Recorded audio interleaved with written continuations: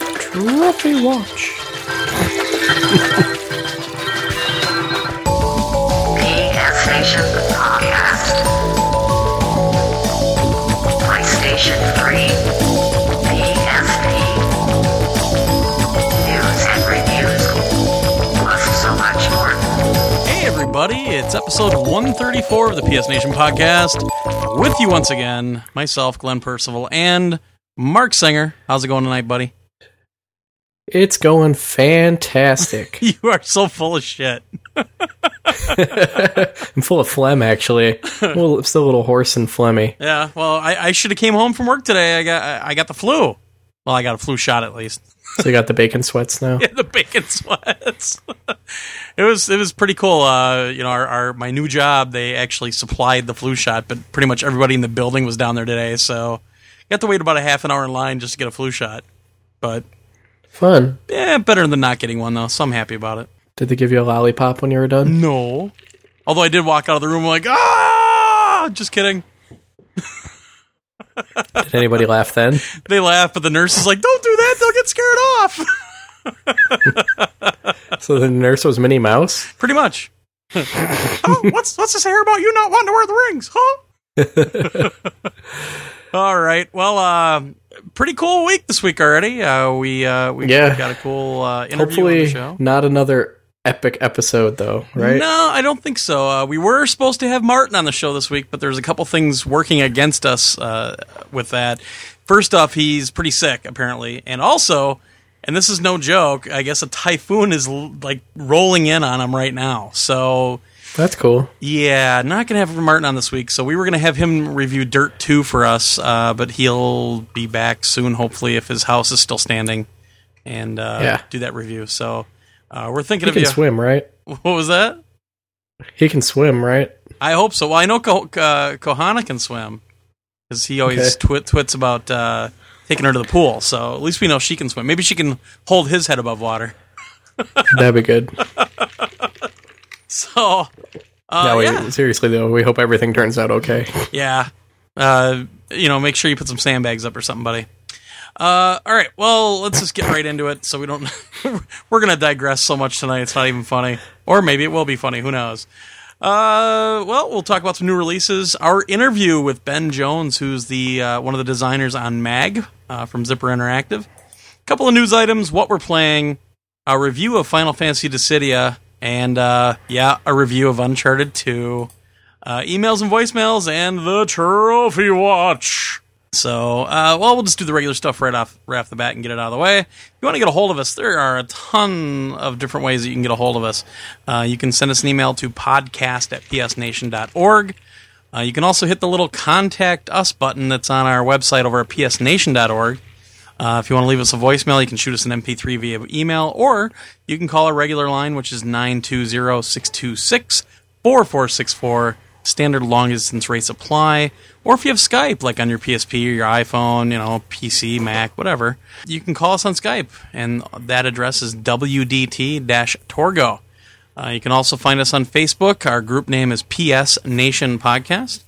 You can find us on FuriousGamer.com. You can go out there. It's a all video game network, radio network. And if you have an iPhone or an iPod Touch, you'll be able to just grab an app for 99 cents that even works on that device.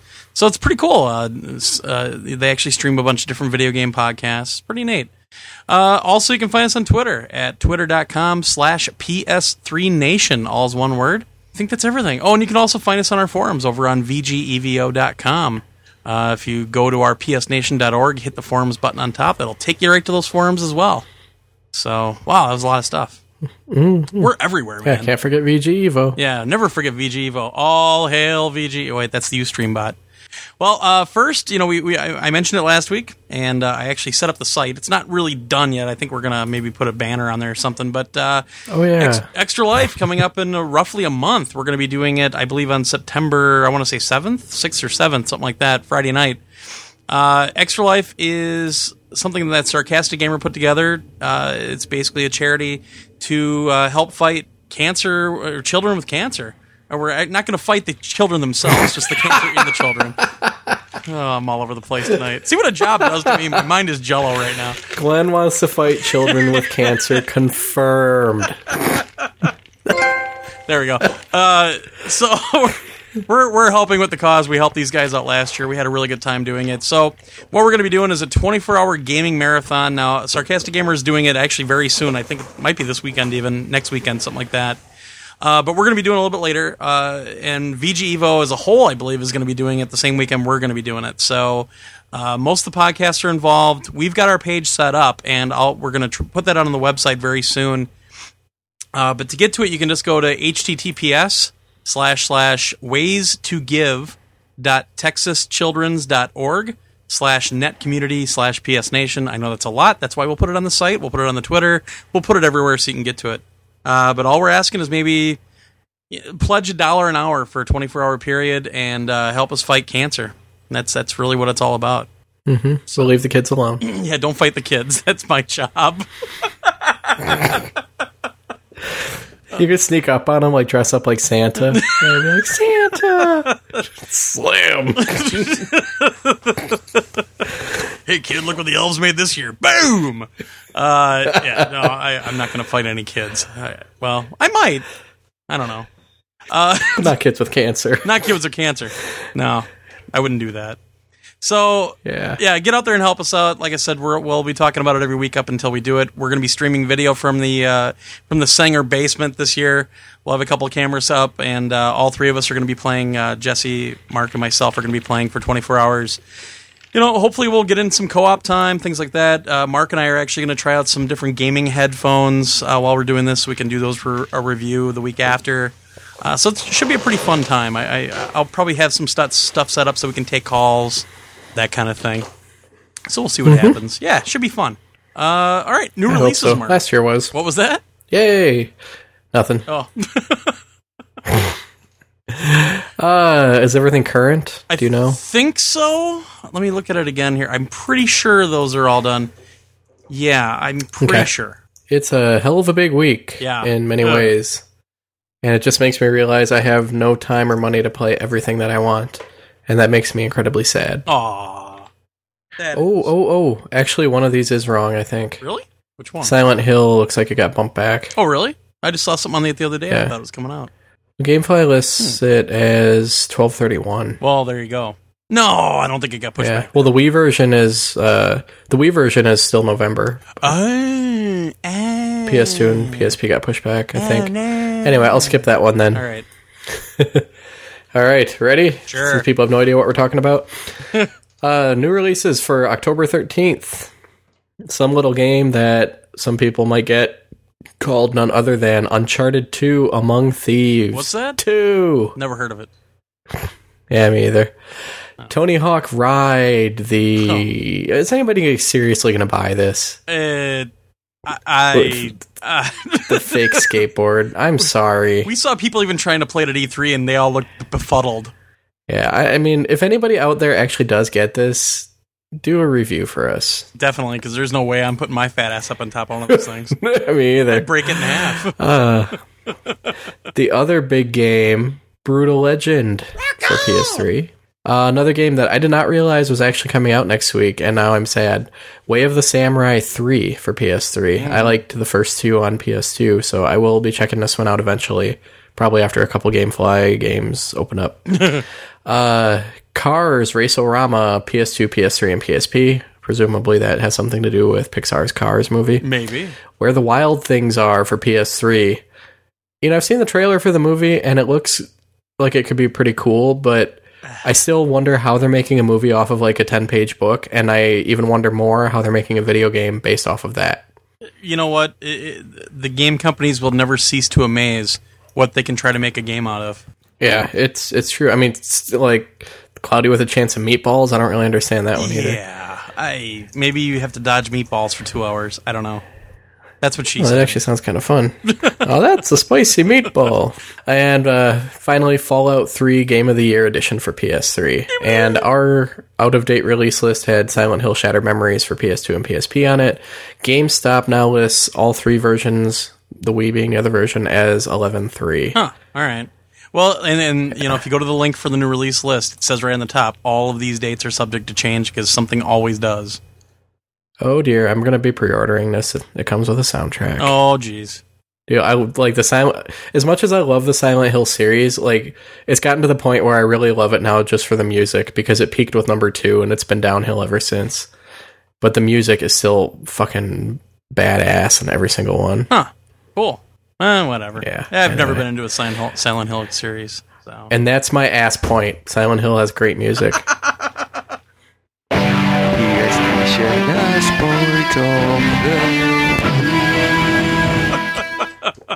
You caught me off guard, you son of a bitch. Sorry. Not really. Eat it. Oh, shit. All right, well, let's get right into this. We recorded this last night. Just awesome. We actually didn't expect to get this interview this early. We had talked about it a few times, and Sony PR really kicked ass and got us this interview. Ben Jones, who is a designer for MAG from Zipper Interactive, joined us last night, and the guy was so interesting and so knowledgeable of the product. Mark even had questions for him. Mark. I did.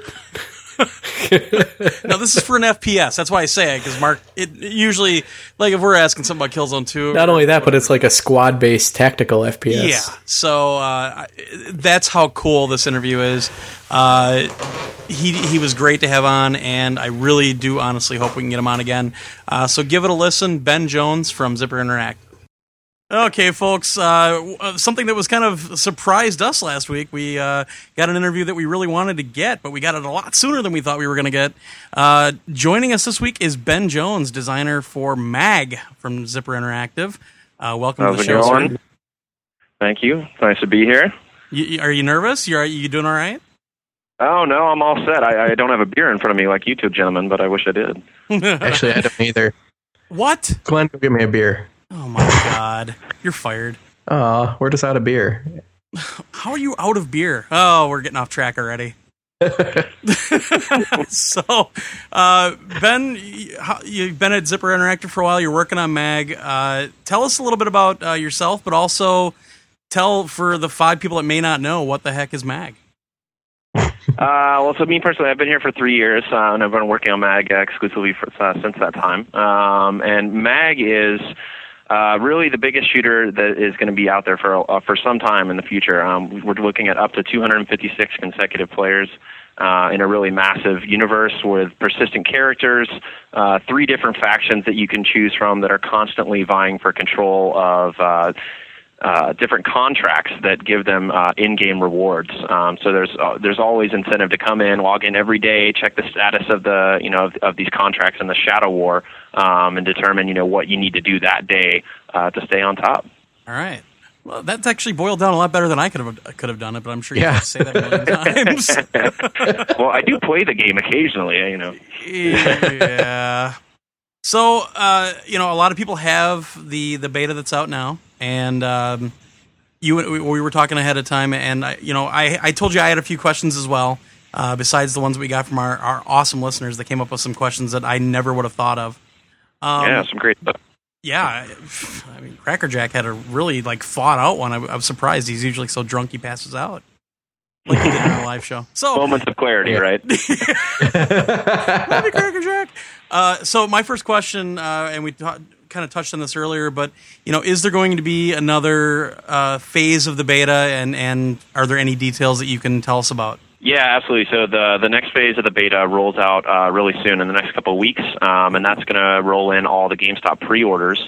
But everybody that's already in the beta will roll over as well. So don't worry about getting kicked out or anything. We're just expanding the beta for more people to get in, which is actually good news for those who are already playing, because you'll get some noobs in there to rack up the experience on for sure. Are we going to keep our experience from this phase to the next one this time? So we'll see how that goes. Usually we have to make some adjustments with the universe that you play on. So that could go either way at this point. So be prepared for it to happen. Hopefully we don't have to do that this time. Okay, that'd be cool, because I'm building up slower now that I have a real job. Yeah, that does kind of get in the way of things, huh? Well, let's kick into the questions that we have, and I'm sure I'll probably interrupt and ask something else as well.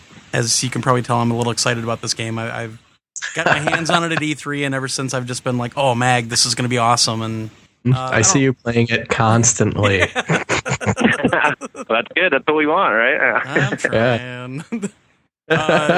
And first off, let me say thank you so much for having a party system that works as well as it does. Oh, yeah. Well, I mean, honestly, we were very focused on that. You know, we still got a ways to go there, and we're working on that in development right now to, refine some kinks there. But, yeah, I mean, with a game of this size, it's really important to be able to get a group of your friends together and be able to jump from game to game, Right. And then the added bonus of dedicated servers is that you don't have to worry about host migration or getting dropped at any point. You're just going to constantly roll into the next battle depending on what you want to play. Right. I can't believe how many players we've got on already, and I think the highest I've ever been in is 128. Have you guys done a 256? Nice. Well, and that's only half of what we've got. Yeah, so man. Jeez. Anyway. All right, Mark, you want to take our first one? Sure. This is from Devil Dog 90. At first, everything in the game seemed very overwhelming. There's a lot of menus and options on the front end, and after getting into a game, there's a lot going on around you. What will be done to ease players into Mag's extensive customization and gameplay? So first off, we've got a really extensive training system. We're going to have, a custom basic training level for each faction. And then beyond that, we have, areas where you can go in and learn about different gear, all the stuff that in the missions, each mission that's important for you to take on, the game types, and then a leadership tab as well. So all these tabs you can just go through and learn as much as you want. About the different roles, about the different levels, about the gear beforehand, so you can, kind of pick and choose and how you want to customize your character. So, yeah, we definitely want to ease players into the experience. And also, when you first launch the game, you're going to have an option between basic training and suppression, which is just an exercise mission that doesn't contribute into the Shadow War. It just gives you XP. And then when you reach, the next level or so, you'll be able to start unlocking the different game modes. So you'll be able to ramp up and play, all of the game pretty quickly. But we want to make sure that people don't just jump right into 256 and become overwhelmed because it certainly is a lot going on. Now, is part of that tutorial going to be what you can do as a squad leader or as a platoon leader, those kind of things? Is that going to be there right away, or is that something that's going to open up once you get up to that point? That's there right away, which I think is nice for players to be able to see, before they even get to that leadership level, to say, okay, when I get here, these are the things that I ought to do. Do I want to be a leader? Do I feel comfortable in that role? They can gauge all those things before they jump in and give it a shot. Awesome. Yeah, we've had plenty of nights where we're telling a squad leader, you can actually do stuff. So we have to walk them through what you can do. It's not just an icon. Yeah. So now, is there anything in there if you have like a really crappy squad leader to like vote them out or anything? Ooh. I mean, that's something that we've looked at. There is a vote kick option for your squads that might roll in with this beta phase, but we might have to wait on launch. We'll see about that. But you'll be able to do a full vote kick, and if you have a crappy squad leader and you get the rest of your squad behind you and say, hey, we need somebody better, you can opt to vote to kick them out. Should just call it mutiny. That'd be awesome. It is kind of a mutiny, huh? That'd be kind of cool. All of a sudden, one of the players walks up and knifes him in the back or something. Oh, man. That would be ugly. Yeah. The nerd rage online would be just immense. Mm-hmm. Get me in the back. Oh, screw my objective. Stabbing. Well, Zippy Patrick asks a very simple question. Any custom soundtrack support? So we're looking into that right now. We've got some memory concerns there. I mean, it's not something that's just free, but obviously it's something that we want to include. But we've gone a really, really long way in creating a compelling soundtrack, and you've got a custom soundtrack for each faction. So it really goes a long way, and we hope that people enjoy the music that comes with the game. But if we have an option to include custom soundtrack support, it's something that we're going to try to do. So which faction gets bluegrass? Which faction is bluegrass? Honestly, Valor has got a little bit of a twang in there. Some of the instruments come off as bluegrassy. So if you're into bluegrass, Valor might be for you. Awesome. You need a poster that says that. Mark, get on it. Okay, I'll work on that. Solid Gamer 98 asks, how many custom attachments can you put on your main weapon at any one time? How do you balance the weapons to make sure it's still a fair fight in the match? So you can have up to 3 attachments at any one time, right? So if I wanted to come in and have like a foregrip and underbarrel grenade launcher or a silencer and a red dot scope, I can, I have that option, which is really nice. But you get a lot of flexibility there. The attachment system is, it's pretty in depth, and it's cool to be able to switch some things out and try a lot of different stuff. But in terms of making it a fair fight, our weapons guys have put in a ton of time in making sure that these weapons are balanced perfection, and that the attachments that you have don't go crazy and really skew things in one direction or another. They'll certainly give you an advantage, but you can't just stack 3 attachments that are going to make you godlike. They'll only enhance your abilities as a player. Now, if the full game's out and you guys find that something ends up being horribly unbalanced in ways you never imagined, will you attempt to patch it later or just keep an eye on it? Yeah, for sure. I mean, we found some issues in the beta, and obviously, as we continue to move forward, we're going to look for those things and refine, all of our data to make sure that things are fair. But yeah, I mean, we look at MAG as, this ever-evolving platform, so we're certainly going to continue to, change things, not only in terms of content, but in terms of balance and loadouts and all that kind of stuff, too. Cool. Very nice. Crackerjack, our buddy Crackerjack, I like to give him crap. This is a great question. I'm glad he put this up. There are 8 per squad or group.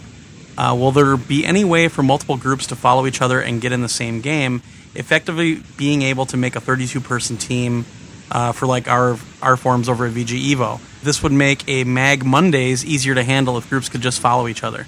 Yeah, and that's something that we really do want to support. So again, that's very much on the table for the future. I don't think that will come through directly at launch, but hopefully in the months after that, and down the road, we can look at options like that, because I agree with them, and I think it's 8 players is great, and it is a squad-based game, but being able to load out an entire platoon, with your buddies is a really powerful thing. So we'll see what we can do there. Maybe we can make a shift down the road. Cool. I'm looking through the questions to see if this is covered, but I don't think it is.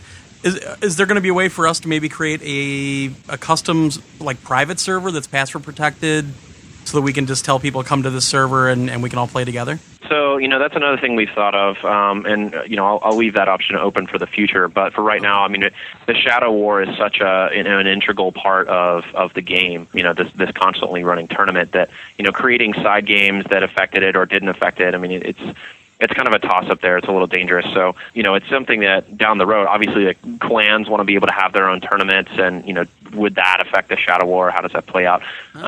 So, these are all things that we're thinking of, and we definitely want to look at down the future. Okay.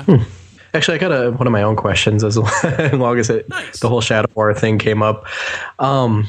Now, is this like a global or national thing where, everybody who's playing for that faction counts, or is it like split up by regions?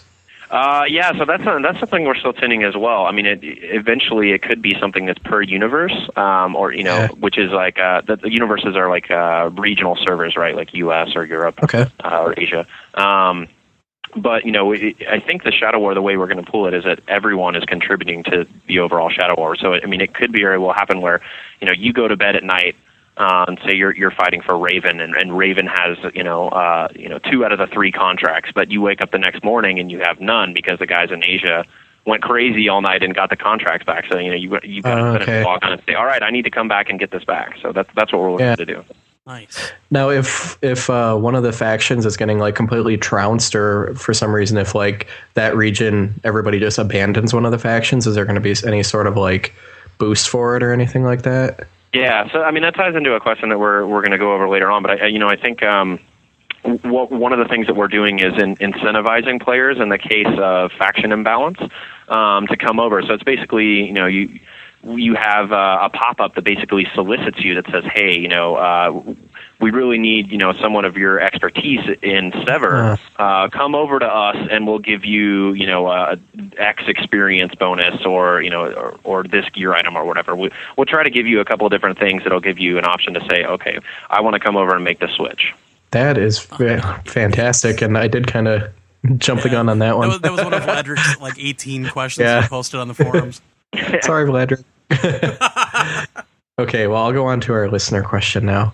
Patriot B-Ball 5460 asks, how do you plan on targeting this game to the more non-hardcore market?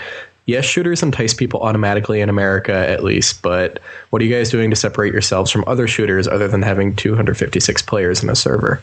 And this question actually kind of applies to me, too, because Glenn is like our shooter guy. Like, he played SOCOM, he loves Mag, like where I dabble in them, I played some Killzone, stuff like that, but I don't intrinsically like look forward to the next shooter that's coming out. It's got to do something different. And I'm very, very intrigued with Mag, especially the technical. I don't know how you guys pull off 256 players. Seriously, that's amazing. That comes from having an outstanding networking team that's worked their tail off for the last couple of years. I believe it. But yeah, I mean, in terms of what stands out outside of a shooter realm that would draw people in, I mean, I think there's three core things. Your ability to choose your own role, character customization, and working in a persistent world. So I mean, you look at picking your own role, right? There's no defined class system. I'm sure you've worked your way through our skill tree a little bit at this point. Basically, what it allows you to do is completely customize your character. If you really don't prefer jumping into combat, but you just you want to help your team out, I mean, you can decide to just be a repair guy who has heavy armor and maybe a personal defense weapon and upgraded knife skills, so you're really good at close combat. Or you could be the sniper with medium armor and just acoustic locators that just sits on the hill and waits for people to pop up and just nail them.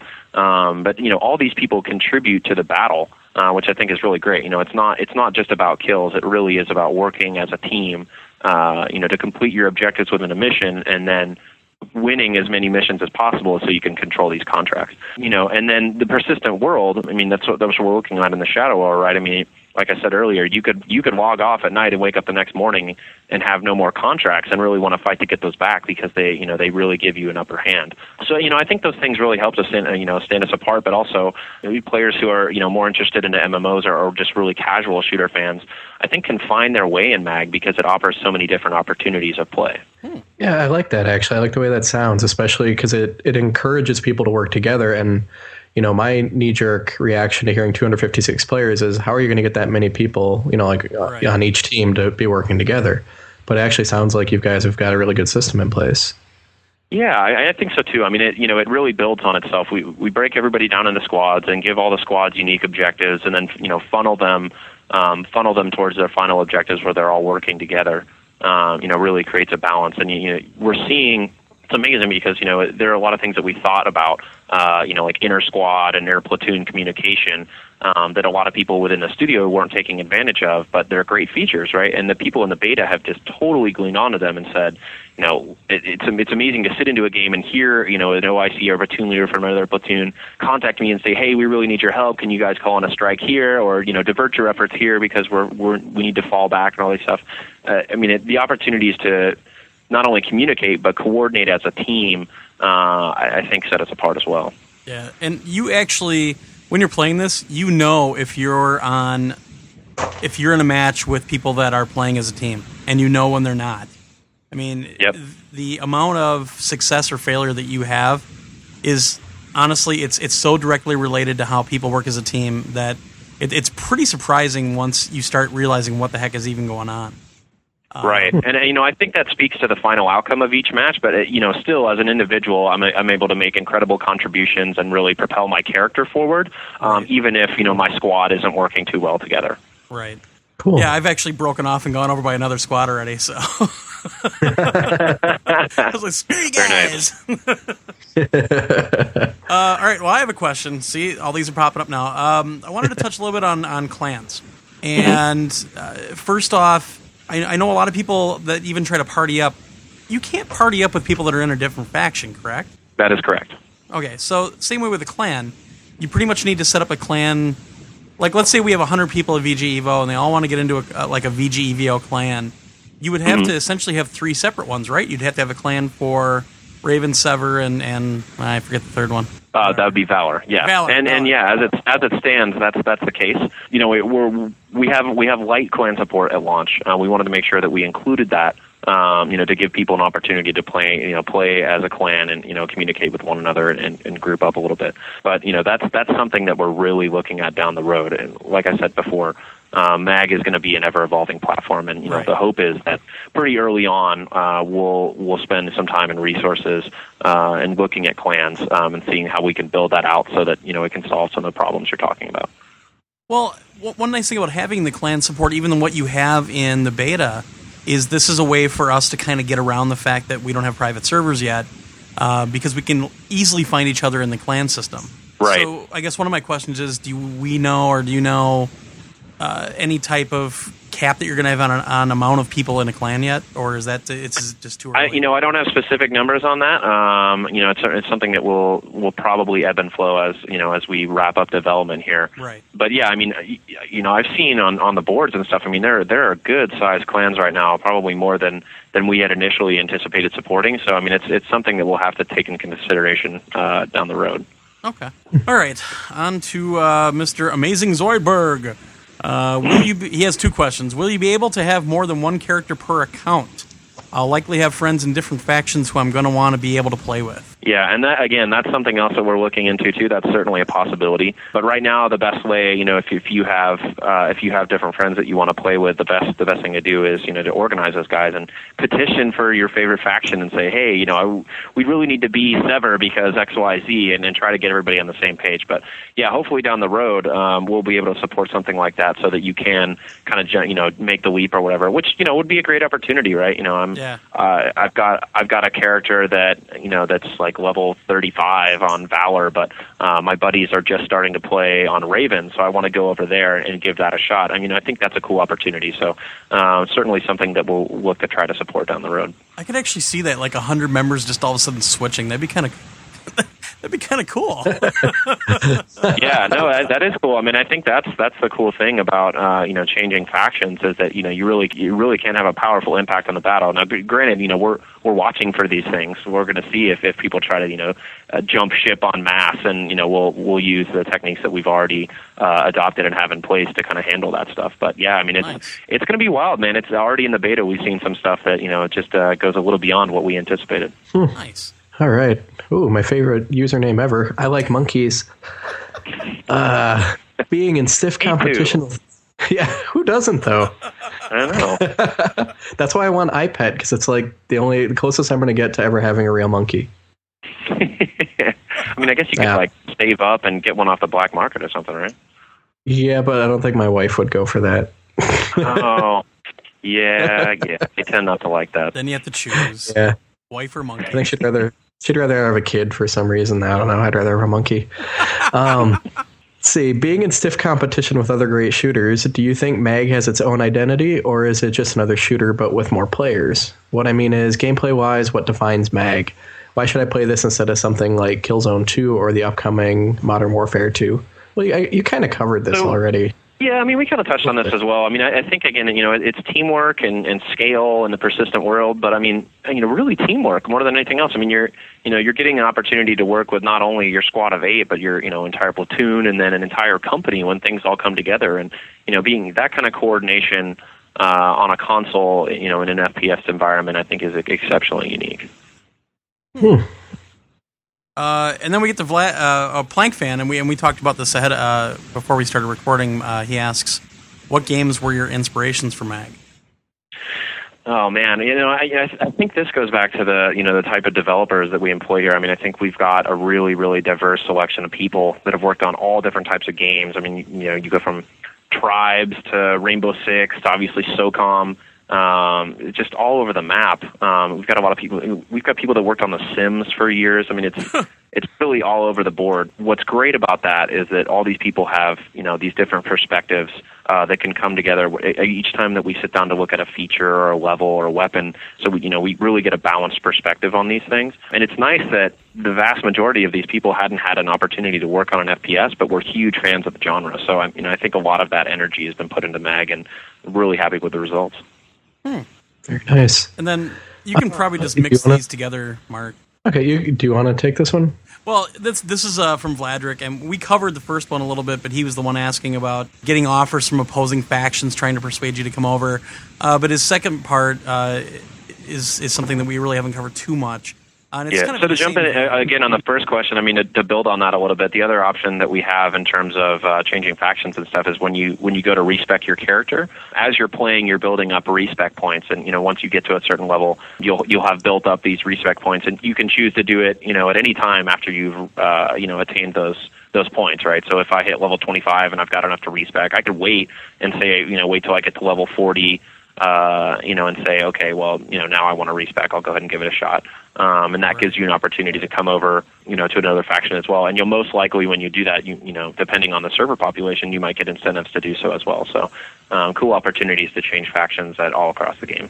He does have kind of an interesting point in his first question, though, that you probably haven't even figured out yet. But he says, for example, would a Raven soldier that gets recruited to Valor be able to keep the face, model, voice, experience, that kind of thing? And actually, you will. Those are the two things that you really bring over with you. The other thing that we're looking at is you bring over your face and voice, but you might as well bring over a certain number of skill points that you can spend right from the get-go. So we'll see how that develops, but those first two are guaranteed. The face and voice will definitely come over with you.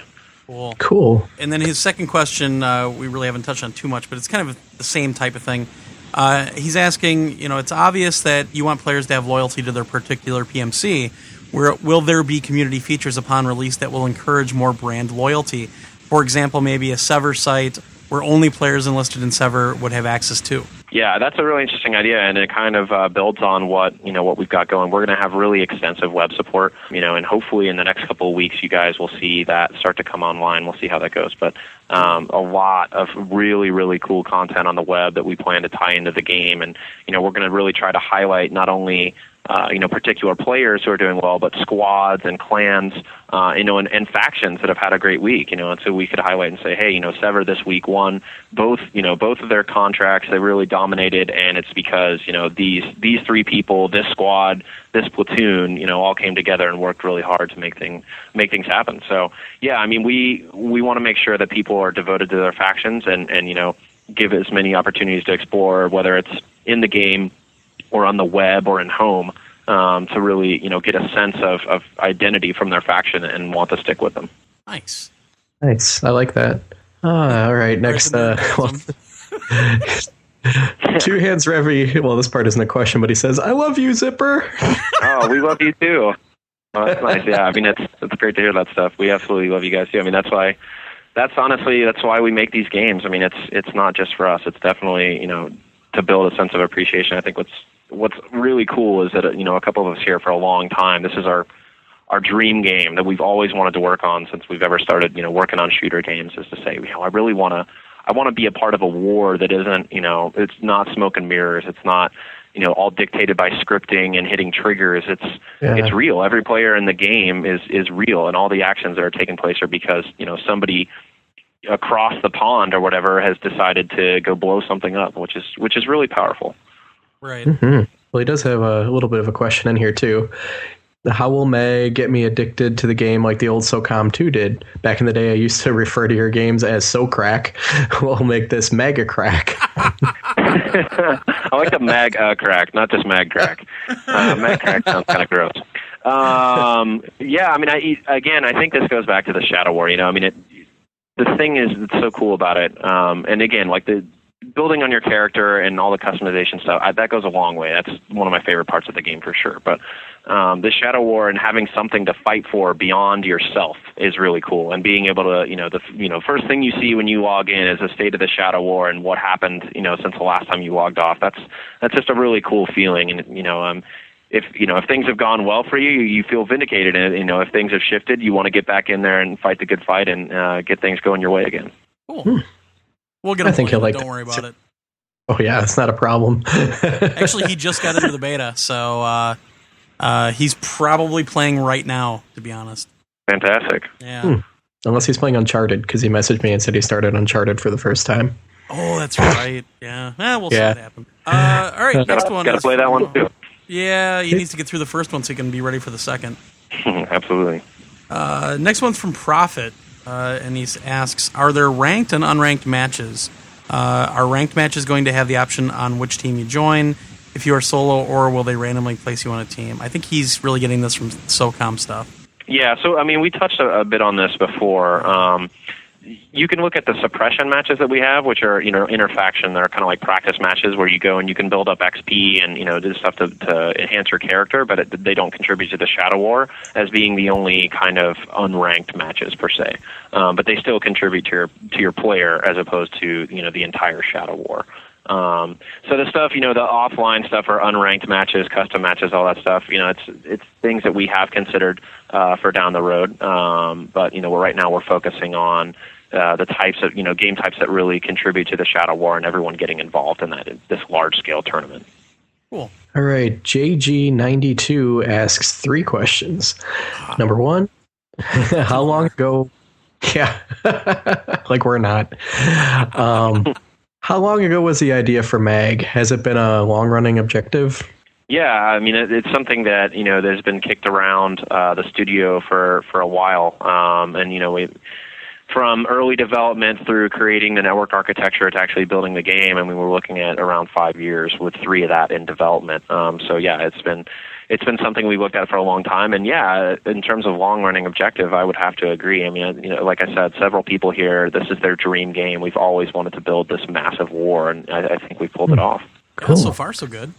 Number 2, is there going to be a disc and a download version? SOCOM did this. Will you? So because MAG, is so massive, literally not only in scale, but also in actual disc size, it's something that we're not looking to put on PSN. It's going to be disc only. But, yeah, I mean, that's kind of where we're at right now. I don't think anybody wants to jump in and try to download 8 gigs anyway. Yeah, we had enough problems getting the 2 gigs when everybody was hammering the server all at once, so exactly. Bigger than that, I don't think it's going to be. Yeah, that makes sense. Yeah. And the last one, in the full game, will you be able to customize your character further, like with more accessories? So we'll have additional content at launch that you'll be able to, weave your way through, whether that's, different armor sets or decals, so maybe some new attachments and stuff, and most of that stuff's in there. But again, like I said, we're going to have pretty extensive post-launch support. I mean, we really want players to, not only continue to play, but we want the battlefield to evolve, by continuing to offer new gear types and new game types, new levels, all these different things that will keep people coming back to play week after week. And our last submitted question from CyWolf21, and he asks, will there always be only 2 factions involved in a game session? Any chance for all 3 factions to get into some battle royale type action for dominance? So this is something that people have really, talked about extensively in the beta. I mean, we keep seeing this come up, and it's really interesting. For us, it was always, initially a memory consideration because having the 3 different factions, obviously you've got to support different character models and textures and vehicles, objectives, all these different things. But after talking with the guys, it sounds like it's something we might look at down the road. So we'll see what happens there. I certainly think it would be interesting to have like an interdiction type match where you've got 2 primary PMCs battling it out, and you've got a third that comes in with maybe like light vehicles or something, and comes in and just tries to steal some stuff away or something like that. So who knows? We've got plenty of ideas. We'll see what we can do. But yeah, I mean that's a cool suggestion. Even like a King of the Hill mode where the PMC with the most characters within a certain area is King of the Hill, and that'd be cool. Right, and then you've got the 2 other factions charging up to the top to try to kick them off. Oh. Yeah. Could get crazy. I think that's what the great thing about where we're at with this game right now is that we finally got the sandbox together, right? We've got all the toys, we've got our tool set, we know what we can do with it now. So now it's really a matter of taking all the ideas that we either had to lop off earlier or things that have evolved through the development process and coming up with some really, really compelling stuff for DLC. Cool. Well, like I keep telling everybody, if you see something wrong in the beta, definitely get out to the forums and post it. That's only helping your gaming experience. Yeah, and we do read that stuff every day. I mean, that's a big thing. So yeah, if you do see anything, please, submit a bug report, post on the forums, let us know because your feedback is invaluable. It was pretty obvious. I mean, once that second phase of the beta came out, the weapons tree had obviously changed. Rocket launchers were working a lot better. Grenades were working a lot better. That kind of thing, and we were all talking about it when we were playing. I was like, wow, it's pretty nice when you actually see the result of you actually reporting things about it. So it was a very visual... Right, yeah. It was very apparent to all of us. So And that's also the big thing with having a extended beta, right? I mean, it gives us the opportunity to address those concerns. Granted, like a lot of the things like rocket launchers and grenades, it's all that's stuff that we knew about, but we have to get this content out there to get people testing it to see get some feedback. But right. yeah, I mean the stuff that we've seen come back from players, we've gotten a lot of bugs that even internally that we haven't found from people that are working really hard to play the game and find this stuff. So yeah, we're very appreciative of everybody who's putting in the time in the beta. I don't think this game could be pulled off without an extended beta like you guys are doing, to be honest. I'm really I fully agree, and I give Sony the credit for that, because I think they've done a really good job of working with us to develop this timeline and stick to it. A lot of games plan for an extended beta, but when push comes to shove, it ends up you're having to push features until the last day. So very, very grateful to them for allowing us this period to get all the tuning time that we need. Well, thanks so much for your time, Ben. Really, I hope we can get you back on around the time of the game's release, or maybe even if there's another big window of opportunity for releasing some more info. We'd love to have you Absolutely. back on. Yeah, and well, great. Yeah, thank you very much for having me, and it was great talking with you guys. We'll see what we can do for the next appearance. Hopefully we'll be talking about some new stuff with Mag. After that interview, I got on and played a little bit of Mag beta with Two Hands Revy. It was I think it's basically first time playing, and I actually appreciated things more in the beta after what Ben told us. So it was pretty badass. Yeah, I gotta admit, I mean, I wasn't all that interested in Mag before, but like I told you after that we finished the interview, I actually really want to play it, or at least try it now. And I'm saying that because I didn't actually get in the beta, so I haven't played it at all. I saw you play it a little bit. But I think, that next wave of betas, I'm probably going to try to get a key for it. Yeah. Give it a shot. Yeah, maybe we can swing you one. I'll have to call in a favor. Way to go. Burn a favor on a Mag beta key. I don't want to know what you're going to do with Professor PlayStation. It's not him I'm worried about, it's Beaker. Oh boy. Well, our thanks again to Sony for setting up the interview, and definitely our thanks to Ben for spending some time with us last night. I think he had a good time. We were talking ahead of the interview and kind of joking around about things. So, and I do honestly really hope we get him back, because I'm sure there's a lot more that he'll be able to talk about in a couple of months. Oh, yeah, I'm sure. Yeah. So what is the actual release date on Mag now? Do they have a set one? I thought they were saying first quarter of 2010, but I don't really think they set an actual date yet, because I'd heard January, and then it just kind of got muddled, and I don't think it'll be March, because that's when God of War is supposed to come out, I think. Yeah. So I'm not sure. Well, for that kind of game, I think I'd actually be happy that they take their time. Yeah. Because they've obviously learned a lot from the beta, and they're still learning, and they're going to roll it out to more people to get even more feedback. Yeah, so it was great to hear. I'd rather have them the next phase so soon. Yeah, I'd rather see them pull out a stellar product at launch than some of the fiasco that was SOCOM Confrontation. Yeah, definitely. And it was pretty funny because I tweeted last night about the interview and how great it was, and I'm trying to find the response that I got, because Tyler Smith said, it's too bad because I just deleted it. And then he goes, Con! And I said, well, basically you were stupid for doing that. And he goes, all right, I'm re-downloading it. But one thing, a lot of us have joined Valor for the beta. So if you want the chance to play with us, like me and Two Hands Revy, and who are the other ones we've been playing with lately? I think Patriot B-Ball, and I'm not sure. It's a big group of us. But if you want a chance to play with us during the beta, with your fellow VG Evoers, join Valor, because that's the one that we're all in right now, and we can party up and play. So the party system works extremely well in the beta, and is actually it's great because it shows you what they're doing, and it's actually going to work. So it's very promising. Nice. Terminal's asking when we record. Did you tell him right now? Here, you can hear me typing. Right now, dude. Anyway. So yeah, once again, thanks for coming on the show, Ben, and hopefully we'll talk very soon. But more, let's move on to the news. We've straggled long enough. I'm just stammering here. Yeah, you are. My brain's Swiss cheese. So the first one, I guess I'll take, because I know the second one you want to talk about since you posted it. And I maybe think I do. Yes, you do. I don't want to hear maybe I do. You do. Exactly. The first one, I'm actually really pleased to see this. PSN content is now going to be available through Amazon. So, like you could do, I think, with both the Wii and the 360 before, you're actually going to be able to get, the download codes for certain PSN games, PSP games, things like that, right off of Amazon. And why this is potentially really cool is that we've seen them discount some of these digital downloads in the past for the other systems. So I didn't realize they did it for the Wii. I'm pretty sure they do it for the Wii. Huh, that's cool. Yeah. No, but you're right, though. This is good, because they were offering, I want to say it was Marvel vs. Capcom 2 for Xbox Live Arcade for like $10 for a week when then it went back up to 15. And I mean, one of my fears, and I know I've seen some other people talk about it, but one of my fears about the PSP Go being download only is that you're stuck to one outlet for all of your games and all your stuff.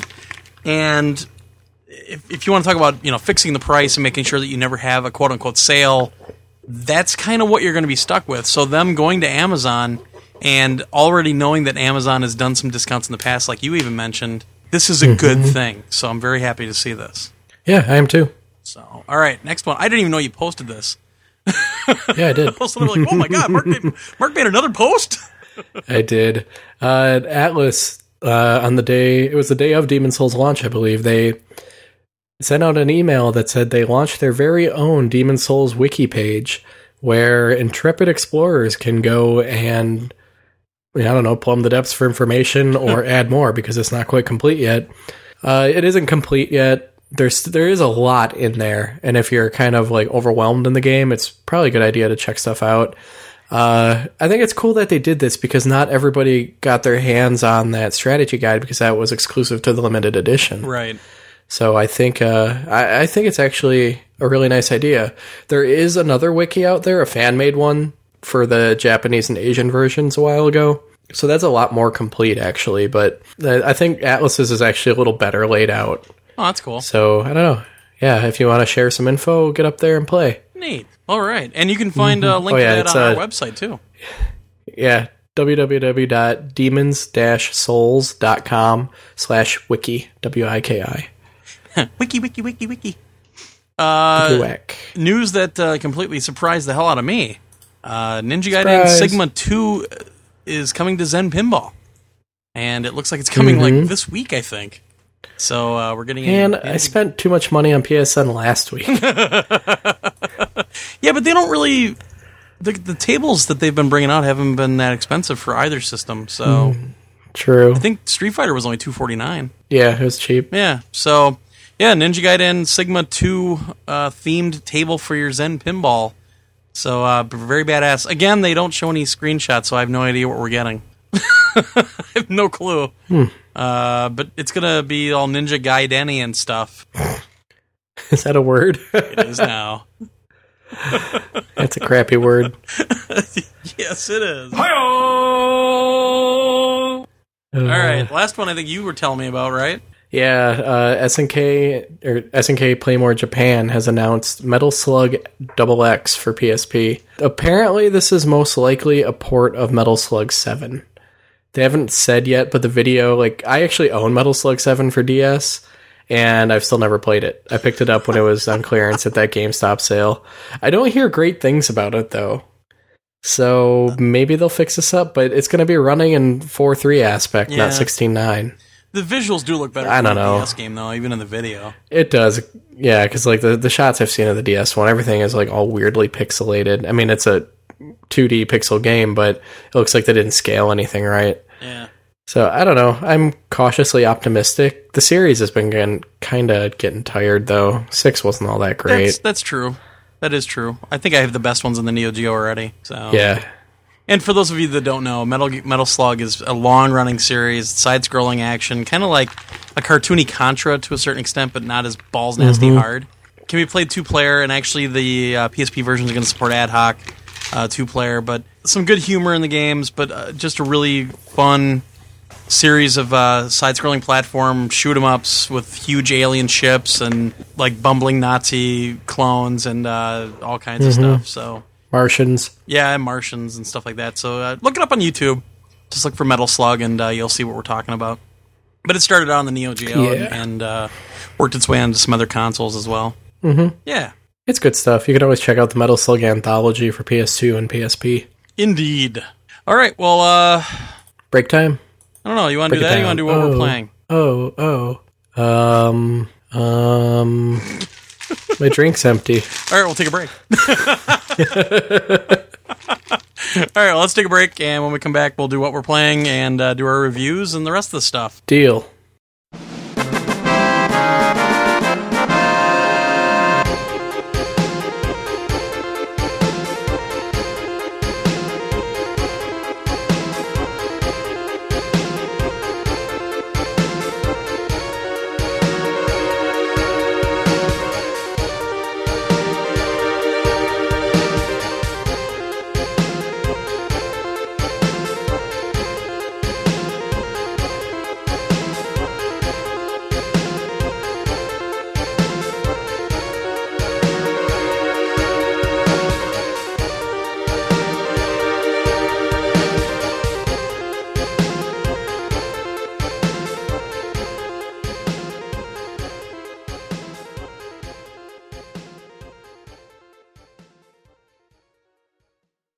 We are back. Mark's got a full drink, and my old man brain forgot to mention something during the news. Now, we had this big, much publicized, still funny breakup with Joystick. We used to be the official podcast for the Fanboy Show. Huh? Funny to us. Well, it's funny to us, yeah. But, I still talk to Andrew quite a bit, and we've still talked to Jem every now and then, even though he's Governor PlayStation. So pip, pip. I was talking pip pip cheerio. I was talking to Andrew a couple nights ago, and I believe he put a story about this up on Joystick, but I thought it was really interesting. And he sent me an audio clip, and asked for my reaction to it. And I have the clip, and Andrew has given me permission to play it on the show. He couldn't get it working on their website, but I converted it and got it working. And he was asking somebody at TGS. It had to be somebody from Sega, I would assume. When you hear the clip, you'll know why. But he was asking them about the motion controls for the 360 and for PS3. And, just take a listen, and you'll see what we're talking about here. How do you see the new PlayStation and Xbox motion systems working with Monkey Ball in the future? Like the tall and sphere. So you've got developers calling it Sphere. So we don't know if this is just a code name. We don't know if this is an official name or anything else. But this is the first inkling of maybe a name for this new system that they're putting in place. So again, rumor, conjecture, whatever. We just wanted to report it and get the audio out there for Andrew, because I know, like I said, he was having an issue with getting it working. So there you go. Maybe that's the name we're going to be going with. Maybe it's not. Who knows? I'd call it Waggly Balls. Wiggly Balls? Jiggly Balls? Let's go play Jiggly Ball! Yeah, so I thought it was pretty interesting, though, that all of a sudden they just kind of blurted it out. Yeah. But that's Sega for you. Oops. Yeah, no kidding. Now that you think about it. Sega. Oh, wait. Oh, I put the wrong braces right on! Damn it! Dude, that's even better.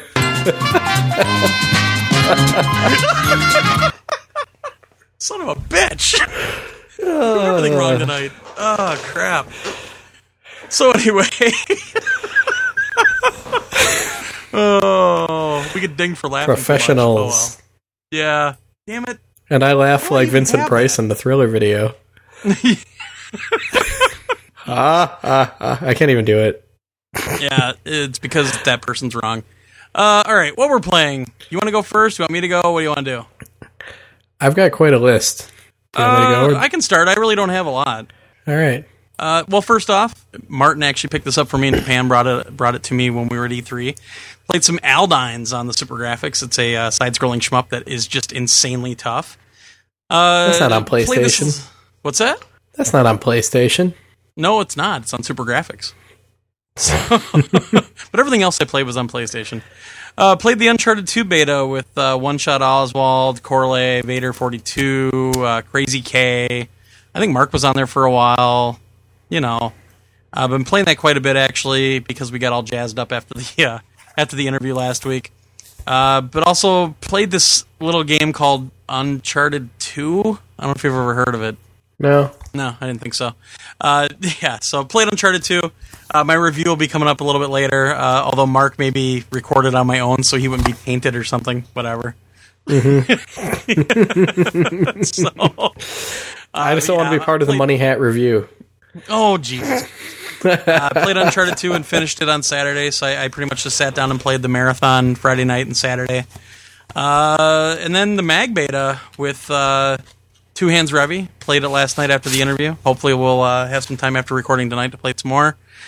Played some Digger HD. God damn, that game's tough. Mm-hmm. It's pretty much like Mr. Do, except your shot doesn't bounce all over the place like in Mr. Do. But pretty much the same thing where you have to do these little patterns and, you know, take the guys out and that stuff.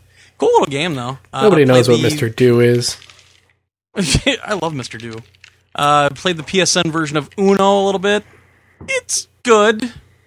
It's got a lot more rule sets and different variations than the 360 version. I kind of like the interface a little bit better on the 360 version, though. But it's definitely a good game. I haven't played it online yet. I just played the computer. Played some Shatter. Sucked at it again. Played the Need for Speed Shift demo. Yeah, I'm kind of glad I didn't buy that game. They do a lot of things right, but I think I like what other people have been saying about this, and just wait for the next one when they finally iron things out. A couple things just really bother me about it too. Played some SOCOM Confrontation for SOCOM Saturdays, which was awesome as usual. We all kind of cut it short that night, though. We were all like, all right, we're done. And then, of course, a lot of Gran Turismo on the PSP. I'm absolutely hooked on the game, which is really odd. So I've been playing the hell out of that game. That's pretty much it. It was all Uncharted 2 all weekend, pretty much. I believe it. Yeah. After the interview last week, I said, oh shit, I gotta go play through Uncharted 1 again so I have a completed save game. And I did. I played through it on hard, which wasn't that hard, surprisingly. It got tough at the end, and I died a lot, I'm not gonna lie about that. But it wasn't nearly as hard as I thought. I did play some Uncharted 2 last night. It arrived in the mail. Thank you. Cool. I got through Chapter 4, I think, where you arrive in Nepal. Oh, okay, yeah. Yeah, so I'm not really going to say much about it. I will say that the opening scene is incredibly intense. Very well done. I also picked up Demon's Souls yesterday, the retail version. And I played that last night, too. I was up till like 1 o'clock in the morning last night playing video games. Because that's impossible. I mean, yeah, like here I am, like the 2 games I'm considering for Game of the Year, and I want to play them equally bad. It sucks. Like when we're done tonight, I don't know which one I'm actually going to play. So I want to get back to Demon's Souls, but I also want to keep playing Uncharted 2. Yeah. It's crazy. Let's see now. Oh, I haven't tried the online yet in Demon's Souls. I just beat the first boss again last night, so I finally got the things you need to get online, so I'll try that soon. We got Marvel Ultimate Alliance 2 from Activision. I played through the first level of that, and that was about it. I'll be honest, it looks a lot better than the first one, but I found the first level, I played it solo, I found it incredibly boring. And I was a big fan of the first Marvel Ultimate Alliance, but I don't know what it is about this. The fusion attacks seem kind of lame. Like, I played around with a couple different heroes, and I understand, like, they share similar attacks, because, you know, how are you going to make, like, 800 different combinations?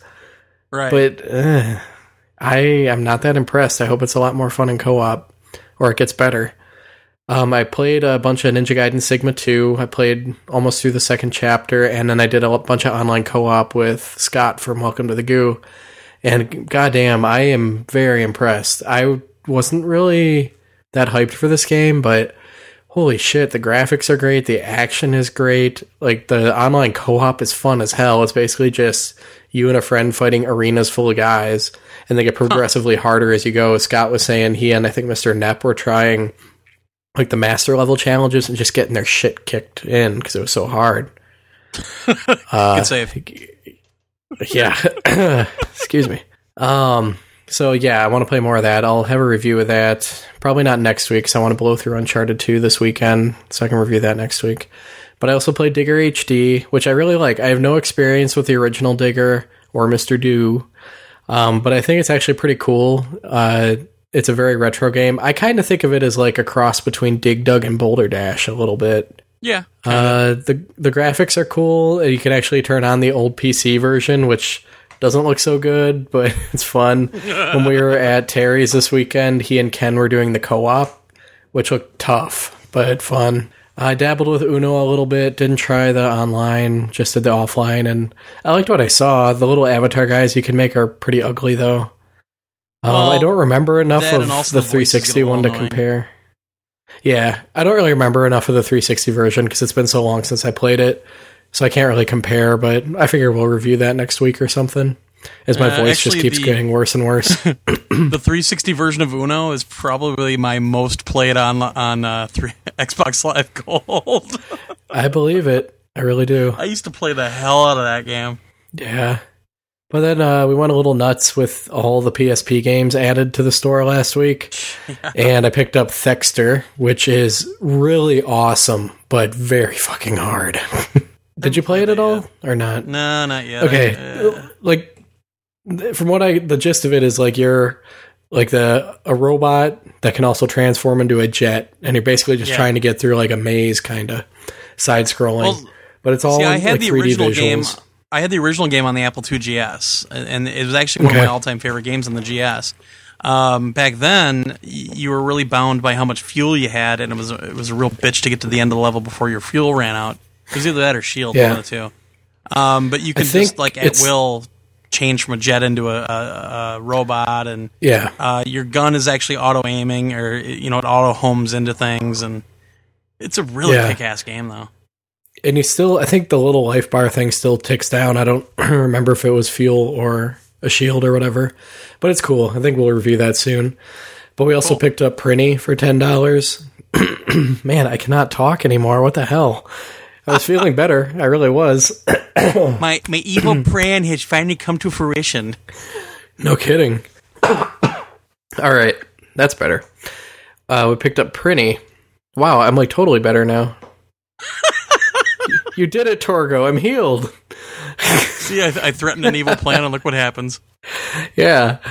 We picked up Prinny, as well as some of the DLC for it. I didn't really play it a whole lot yet, just dabbled in it a bit.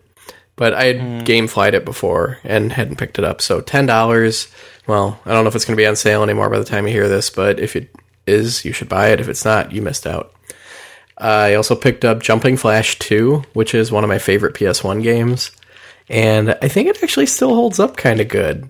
It was an early 3D platformer. You're like first-person perspective in a robotic rabbit.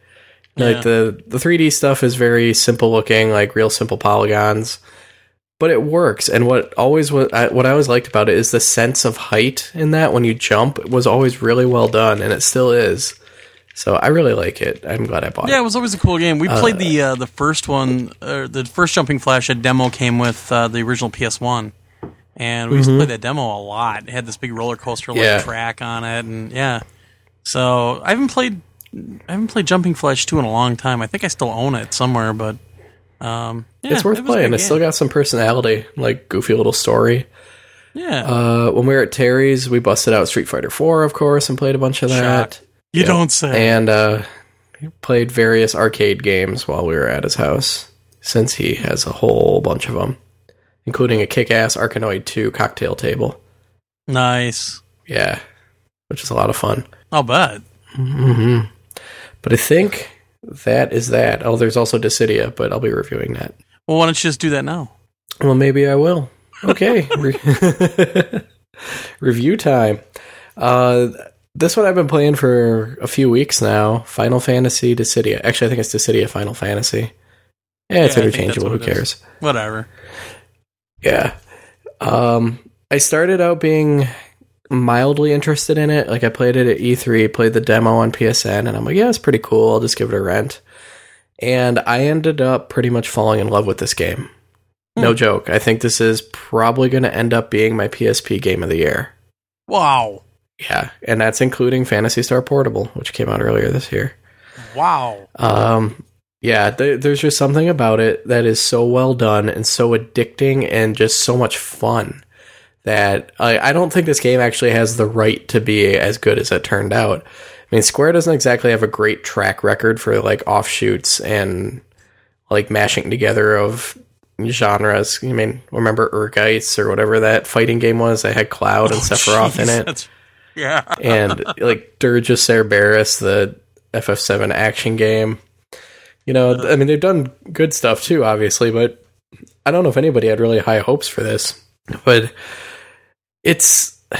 Well, I'll try to give the gist of it. It's essentially like they bill it as kind of a fighting game, but that's not really true. It's more of like an arena battle where you're one-on-one, and I don't know, it really isn't like any fighting game before. It's more like a fighting game crossed with an RPG, I guess, because there's so many different RPG trappings in this, like leveling up and equipping your characters, that it makes it so much more than any fighting game. Even like fighting games where you get to customize your character a little bit, this goes way above and beyond that. But the breakdown of the modes is you've got like story, arcade, quick play, and versus mode. It's got 22 characters in it total. 2 of them are hidden. There's 10 characters, like the main hero and villain from Final Fantasies 1 through 10. And then the 2 hidden characters are one of the a hero from Final Fantasy 11, and then one of the bad guys from Final Fantasy 12. Right. These are just the main characters. So you've got like Cloud and Squall and Cecil. Who else you got? Like Tidus, the Warrior of Light from Final Fantasy 1. Yeah, Sephiroth, Garland, Kefka, Ultimecia. I mean, you know, I'm not a huge Final Fantasy fan. I kind of consider myself a fair weather Final Fantasy fan. I've played, you know, maybe like a quarter of the games in the series, but I'm familiar enough with the others, and the characters I didn't know, I just like looked up on Wikipedia to get some of their backstory. So you know, it was fine. The way it works, you've got a one-on-one battle. Every character can basically jump. You can dash. Like if there's stuff in the arena, like walls and rails, you can press triangle and you'll like kind of dash on them. Mm-hmm. You have 2 types of attacks. There's brave attacks and HP attacks.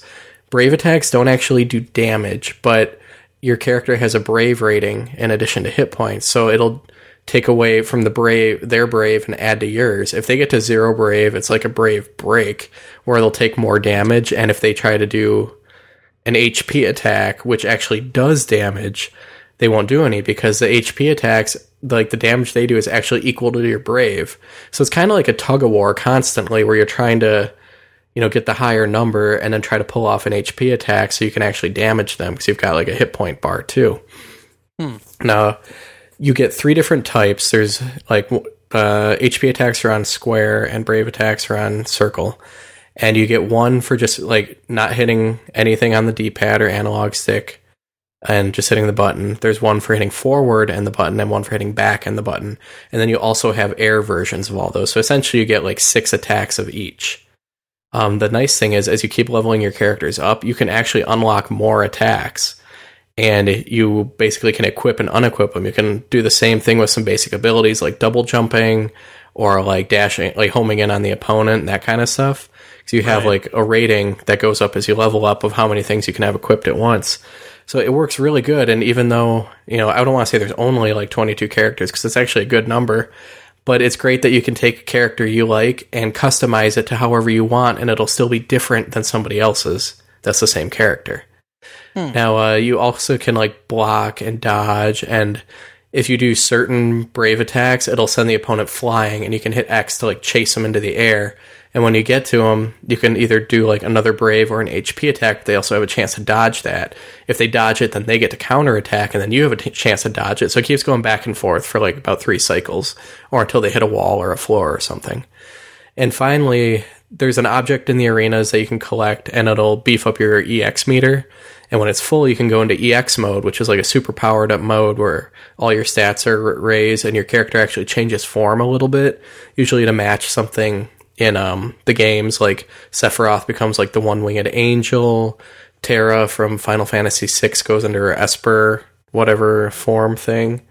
So it's pretty cool. And then if you hit if you hit them with an HP attack, then you get to do like an unblockable, basically like finishing attack that would be like Cloud's like Limit Break from Final Fantasy VII, usually like a signature move that they use in the games. And finally, you can gain summons during the game by fighting the summoning stones. And usually these will be activated, I think, when you do a Brave Break on the opponent. So a lot of them will boost your Brave. Like, if you break them, then, like, all of a sudden, like, Ifrit will give you, I think it's, like, an extra 1,000 Brave points or something like that. Or there's certain ones that can be activated on their own while you play, too. But most of them are activated automatically like that. And they have, like, a cooldown period, and they recharge again as you're playing different fights. Let's see now. The story mode kind of takes place on, like, a board game board, where you have a certain number of points called DP to move around the board. So every action you do, like opening a treasure chest on the map or fighting a guy, will take 1 DP. If you have DP left over by the time you get to the boss on the board, then it adds to your point total for the board, and every board has like a bonus item that you can get. So now, basically while you're going through, you're fighting like phantoms of the different characters, so they'll just be like glowing, blue or pink, like copies of these characters, and their voices are all modulated to sound weird. And then usually like each character has their own specific boss from their games, and there's little story cutscenes. And the story itself is pretty basic. It's like Cosmos, the goddess of good, summoned all these heroes from Final Fantasy to fight Chaos, the god of evil, who summoned all the villains. And now, like, it's the final battle. Cosmos is almost defeated, so the heroes have to find the crystals, and each story they get disenchanted, but then learn that by working together they can come out on top. And it's pretty typical stuff, and it's a little boring, but it's not bad either. You're boring. It's essentially like a Final Fantasy story. Not to say it's good or bad. It is what it is. But finally, like I said, you can level up your characters. You gain new abilities. You get equipment where you can buy new equipment in a shop, or you get it while you're fighting, or get it from bonus battle stuff. And you don't actually see the stuff on your character, but it will increase their stats and whatever. But there's also a thing called Battle Gen, where you get a chance to create items during a battle. Every, I think, battle or level, depending on the characters, has a different percentage chance. And if you do certain things, like do a certain attack or knock them into a wall, there's a chance that this item will be created. And then you get it. And a lot of times there's special items that you actually trade plus gold to get other like really good magical items in the shop. So it's pretty cool. Finally, you also get PP points, or something points. I forget what they actually are called. And there's a PP catalog at the title screen where you can buy more stuff. That's where you unlock all the villains, because you actually only start with the original 10 heroes unlocked. So you can buy the villains to use in other modes. You can buy alternate costumes and voices and extra stuff for the game, like a harder version of arcade mode. And I mean, the amount of content in this game is almost mind-boggling. And that's why, like, somebody on our site was kind of complaining that there's only a certain number of characters. And I'm like, you don't understand, like, how much there actually is to do in this game. If you want to level up all these characters, it is going to take you hundreds of hours. And so far, it hasn't gotten old for me. The battles are so fast and so much fun. It essentially is playing out like these mid-air fight scenes from Final Fantasy Advent Children. When the game works and you're flying around, pulling off all these attacks, it is fantastic. I can't even tell you how much fun it is. And battles can range from like 10 seconds to a couple minutes if you're like doing like a total tug of war against a tough opponent and going back and forth. Right. I'm just so impressed. It's a great portable game because you can just play a couple battles and then put it down. And if you don't want to do the story mode, go to Quick Play or Arcade and set it however you want. And like Arcade will actually let you play the villain characters before you unlock them, because they're all set to a certain level. And you can't use like all your equipment. Where Quick Play, you can use your stuff and then pick whoever you want and set it like different levels. Scott and I actually tried out the multiplayer this weekend because he's just as addicted to it. And it works really well. I think the only thing, this is actually the first time I noticed this, the camera became a problem when we were doing multiplayer, because I was getting like, we get hit into a wall and get kind of stuck, and then the character is kind of translucent in front of you, so you can see through them, but you're still kind of trying to tell what's going on. And that hasn't really bothered me much in the single player versus the computer, but for some reason it became an issue when we were doing multiplayer. But it was only a couple times, and that's, one of the few gripes I really have. But it worked really well.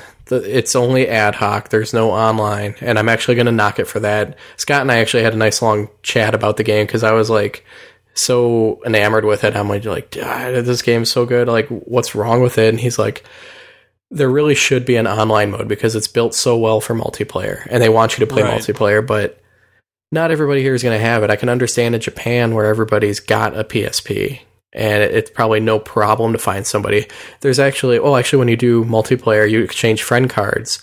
And I've got Scott's friend card now, and I can fight a ghost of his character that's CPU controlled. Just has all the same stats and like loadout and everything that he put on it, which is awesome. But it's not really but it's not a good replacement for online. But there's a mode you can put it in where it puts the PSP to sleep, but it will search. And if anybody else did the same thing with theirs with Dissidia, it will exchange friend cards with them automatically. Oh, wow. But it's still only ad hoc, so you got to have somebody nearby that's doing another it. thing that's obviously designed for more of a Japanese user than anybody else. And exactly. Unless you live in a heavily populated area, the United States is just so spread out that even in Milwaukee, I don't think that'd be a very beneficial thing. It'd be more about if you're riding on the metro down to Chicago or on the L or whatever else. Yeah, because I'm not going to leave my PSP on and drive around in the hopes that I pass somebody at 60 miles an hour who might be doing the same thing. But finally, there's a couple other extra things. Well, this game should be called Final Fantasy fan service because there's so many nods, the equipment, the characters, the tutorial pages are all they're not spoken. It's all text, but a character from a previous Final Fantasy is telling it to you, so you actually see their old portrait from the game, in either sprite work or illustration, telling you stuff. There's a chocobo play plan where as you keep fighting, you have a little chocobo that'll go on this. You see him on this little tiny map. He'll find stuff sometimes, and then you'll get a bonus for your next battle. And you can set your play plan to casual, average, or hardcore, depending on how much you play. And you get different rewards as you play. If you beat a story mode, Scott actually told me this. If you beat it with it on casual, for your first story mode, you get a ring that beefs up your experience gain if you're between levels 10 and 20. Huh. And then you can get another one for beating it if you're on average. It's actually really cool. And finally, the Moogles are in it, of course. They email you and ask you trivia questions for Final Fantasy, and will give you items if you get them right. And then when you start the game, you actually pick a bonus day of the week. So, I pick Thursday, so then I get all sorts of bonuses if I play the game on Thursday. And with the PP catalog, you can buy more things that increase bonus chances of other things on other days. I look today, and I get plus 10 PP for every battle I fight today for, no reason. Just because it randomly chose it. But, yeah, I hope I spoke enough about the fighting, because that's what the game's really all about. And it's so well done. I mean, sometimes it can feel like you're just going back and forth, but there is a lot of strategy involved, especially as you get higher level and start getting attacks that you can chain together. And it actually took me a little bit to get the game because I was just kind of button mashing and not really understanding what was going on. But then once I started hitting harder level opponents, I was getting my ass kicked. And then I realized I got to start dodging and blocking and counterattacking at the right moments and really got a feel for how the system worked. But it's so deep and so well done. And, Scott and I were talking, and he even said he thinks it would work if it wasn't Final Fantasy, and I agree with him. The Final Fantasy stuff adds a lot just because it's got name recognition then. But if this was some generic, fighting game with just characters they created for it, I think it still would be just as fun. Maybe not quite as appealing, but if it had that amount of content in it, I think it would have worked just as well. I could see them putting other characters in this. It may not fit as well if they stuck Dragon Quest characters in or Chrono Trigger, but Kingdom Hearts. Yeah, even that. Well, that's already a crossover, so I don't know if they need to. We're gonna blow your mind, man. Yeah, I don't know if you're going to get quite as much out of this game if you're not a Final Fantasy fan. I think you can still be a casual fan, even if you only know, Cloud and Squall from Final Fantasy 7 and 8, or Tidus. Well, nobody likes Tidus. But, it's fun, and it, makes you learn about characters more, and, I actually want to go play Final Fantasy 4 at some point, because I realized I never played that one, and For the record, Final Fantasy VI is actually my favorite, and I always wanted to play 4 because a lot of people said it's neck and neck with 6, and a lot of people liked it better. So I actually tweeted earlier this week, and I was like, so which is the best version? Because I'm not going to play it anytime soon. I got way too many games right now, but if I ever saw like the GBA or DS version really cheap, I'd probably pick it up. Right. But yeah, this is really good, and it sucks there's no online. The story could be better, and actually the villains don't have their own story mode. You can only use them in like the arcade and all that, so that'd be something cool to expand on in a sequel. And of course, I'd like to see some of the non-main characters from Final Fantasy, because some of the side characters were my favorites, and of course they're not going to be able to put every character in and balance it well, but I think what they've got here is pretty damn good. I think they've done an excellent job. There is a little room for improvement. Yeah, and I've put more time into this than any other PSP game this year, except maybe Disgaea 2. Yeah. Wow. So I love it. I recommend everybody play it. I finally picked it up last week when Amazon had it as the gold box deal, because I'd just been game flying it, and I didn't realize it, but it actually came with like a little sampler CD with 10 tracks from the double disc soundtrack on it. Oh. So that's pretty cool. Yeah. So, yeah, I honestly think everybody should check it out. Even if you're just kind of a casual Final Fantasy fan, it's something new and different, and I think that's actually part of the reason I like it so much, because it's so unlike anything else, and it's unlike any other fighting game. Cool. So, overall, I'd probably give it an A-. Online, not having online sucks. I hear it does work with Ad Hoc Party. Yeah. I haven't had a chance to try it yet, though, but, having to add a $300 game system just to play on the internet... Yeah, it's a little prohibitive, plus the fact that Sony hasn't got off their lazy ass and localized that for the US yet. Yeah, I'm sure it's so difficult to do so, too, Sony. Yeah, no kidding. And, I was thinking, if I ever did get a PSP Go, and this isn't on the store yet. Actually, not a lot of Square stuff, except Thexter is. But I would probably double dip on this. Maybe not if it was 40, but if it was like... they got it to 30 or even on sale less than that. I would double dip just to have it on my go so I could play it whenever I wanted to. Wow. All right. Mm-hmm. Okay. That was actually a really long review. Sorry about that. Yeah. So now you get I tried to keep my Uncharted 2 review short. I think I went about 11 minutes, which isn't too bad for how much I talk, but I guarantee you it's completely spoiler-free. Listen with confidence, but I try to keep it short just because there's tons of reviews out there. And also, I kind of wanted to wait to get into some other stuff until Mark plays it, but give it a listen, and hopefully I don't bore the hell out of you.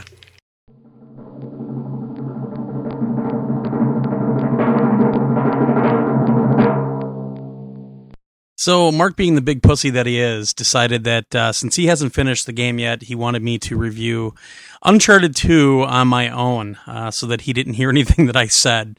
So I'm going to try to do this without having somebody to talk to, but I'll just go through our regular criteria and just say that, first off, this is going to be a really short review because I think everybody's read probably about 20 by now, and a lot of what I have to say has probably been said in the past. I've only really read one review so far all the way through, as I was trying to kind of keep the palate clean as well, so that's kind of where Mark was coming from.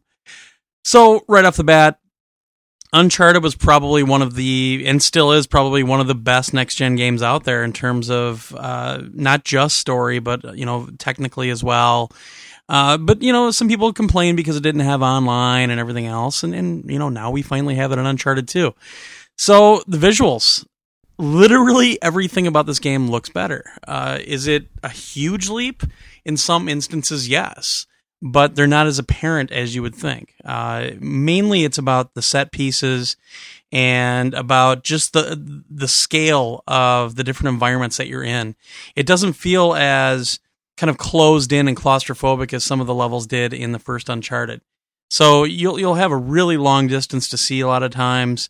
And by the way, I'm going to be completely spoiler free here. So I might say a couple things, but they're going to be very vague, and I know that people know about a few things, so I'm going to reference those as well.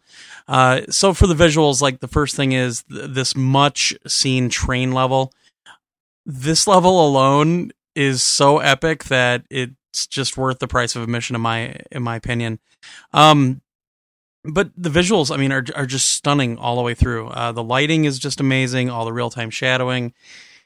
This is the benchmark in terms of visuals in my mind. I've never seen a game on any system that looks this good, honestly. And one thing that I had mentioned to Richard when we interviewed him was that the line was so blurry between what was in-game visuals in terms of when you're actually playing the game and the different cutscenes for the story. Honestly, you can't tell the difference in this case. You don't know what's video, what's being rendered on the fly. You don't know. I don't even know what else to say. Visually, this game is just stunning, and there's nothing that will disappoint you. Nothing. The audio is absolutely awesome. If you have surround sound, you're in for a treat. Be it a level with rain in the background where I honestly looked out the window one time because I just wasn't thinking about it and I thought it was raining outside. It gives you different choices between just regular stereo, like a Dolby Pro Logic surround, Dolby Digital, DTS, uncompressed 5.1 and uncompressed 7.1 are all manually selectable, which is a very rare thing that you see in games nowadays. It's, I ran it in the uncompressed 7.1 and it was just awesome. It was breathtaking how great the sound is in this game. Everything has its own audio, little clip assigned to it. Every little thing you hear, the surround is just, it moves around constantly. The sound feel that you get from this game is like you're watching a really, really high budget Blu-ray movie at full blast. And this is a game that you definitely want to blast like crazy. If you don't have a surround sound system, it's going to be worth going out and getting some good gaming headphones for this game. There's some other games that it's worth it too. And actually, as a side note, Mark and I are going to be doing kind of a long-term test on some different headsets, gaming headsets in November while we do the Extra Life Marathon. So we have 24 hours of gaming, and we now have 2 different headsets. We're trying to get a third one from a company called Astro Gaming, and we're going to try to kind of do a little comparison while we're playing games so long. But, the Turtle Beach P21 headset isn't surround sound, but it's stereo. It sounds great. It gives you a really good full sound field in this game, and I think you'll be all right with gaming headset as well. But, I mean, surround sound on this, they've taken care of you if you have that system that you want to show off to your friends. Also part of the audio, and we'll get into the presentation and story, is the voice acting is superb. There is not a bad voice actor in this game. It is top-notch through and through. Just really just great. And apart from that, the story this time, I was a lot more interested in the story this time. It didn't have a twist to have a twist kind of thing like the M. Night Shyamalan. What the twist? It felt really like you were watching this cool Indiana Jones-ish, big budget epic movie. And the story was compelling through and through. There was nothing that fell apart in this one. It was very believable from start to finish. It was very emotional from time to time. I mean, I had a couple of moments where I was getting really emotionally invested in this story, and I got to tell you, it's kudos to the team at Naughty Dog for finding the people that wrote this story, because they did a phenomenal job. The presentation as a whole, everything seems to just really meld really well. You get a lot of extras. You get the in-game money that we talked about when we talked to Richard, and you can buy different visual filters to use in the game. Now, I didn't do that. And I'll tell you right now, when we got the game, I got the game Friday, and I wanted to just get through it so I could get through it to get the story and get the general gist of the game, and so I could get it off to Mark so he could try it. So I didn't spend a lot of time on it, and as you'll see when you see the trophies, I really only got 15 out of the 100 treasures. So, and again, I'm not giving anything away. You can find that out if you look at the trophy list. And I think it's the same as last time. But I didn't do a lot of searching around. But you don't need to enjoy this game.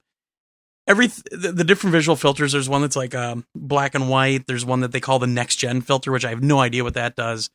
So there's different filters that you can actually purchase with the money. And the cool thing is, when this pool of money is actually shared between the online and the single player experience. So any money you make in the online, you don't have to use it in that or the co-op. You can actually use it to purchase like behind the scenes videos, the visual filters, and there's art galleries, all kinds of cool stuff. And like Richard said, if you finish the last game, you'll get 80,000 in-game dollars. And I think if you just have a save game, he said you get 20,000. So right off the bat, I started with 100.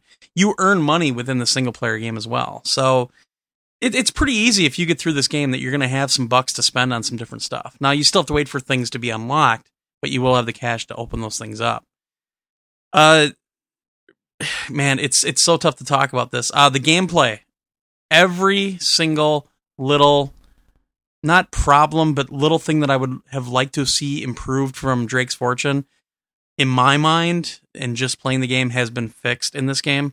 The melee combat is awesome. So awesome that I ended up using it a lot. The different sneak up moves where you can sneak up behind guys, you can pull them over ledges, all kinds of things. Incredibly smooth, incredibly easy to pull off. You still have to time things, but it's not as Splinter Cell-ish where you just have to be on. Running feels better. Jumping feels better. Shooting, and let's get into that. Shooting, the gunplay in this game is much better. Every guy is not a bullet sponge anymore. There are certain enemies that you're going to have to plug more bullets into them, but you know exactly what guys those are.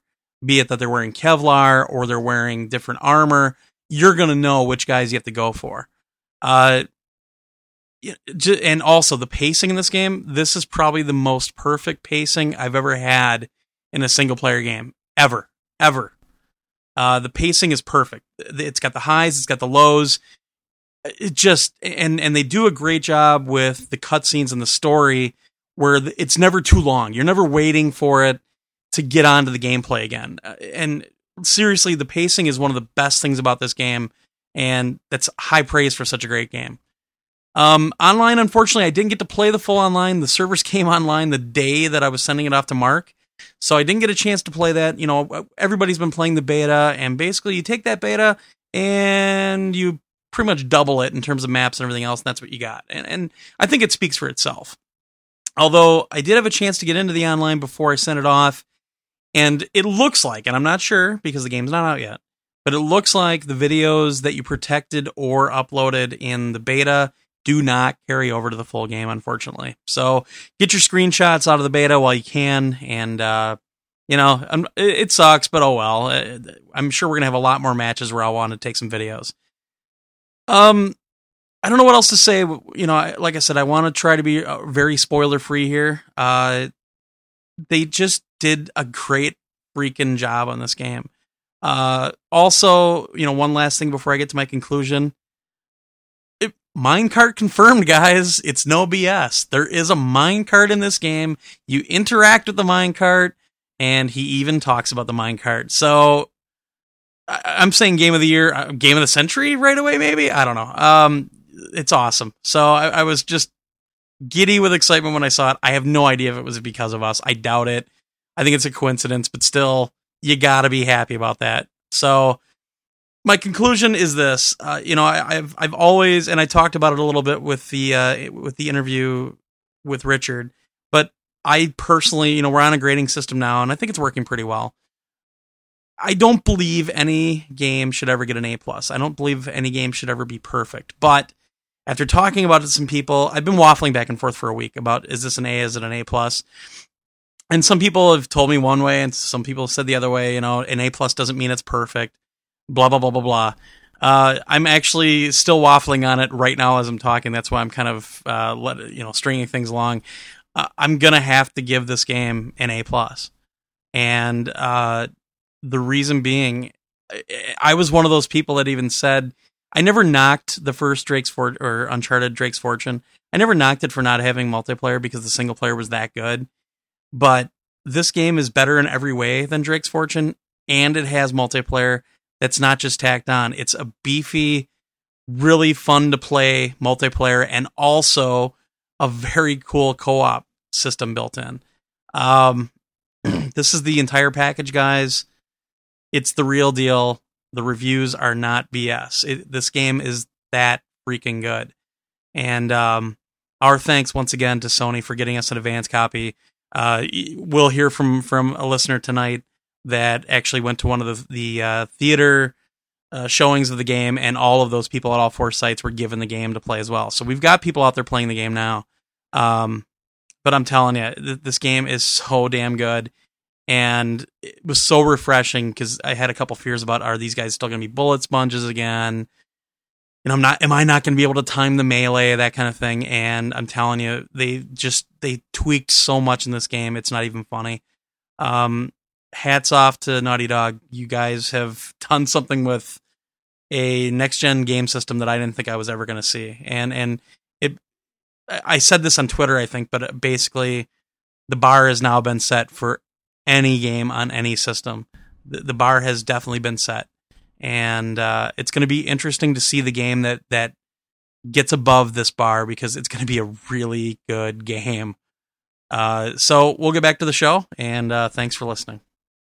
All right, so there you go. I gave the game a grade that was some money hat no bullshit. game ever deserves. I honestly was sitting there back and forth in my head while I was talking. I'm like, what am I going to give it? What am I going to give it? Because I had my mind made up this morning, and then I kept changing it over.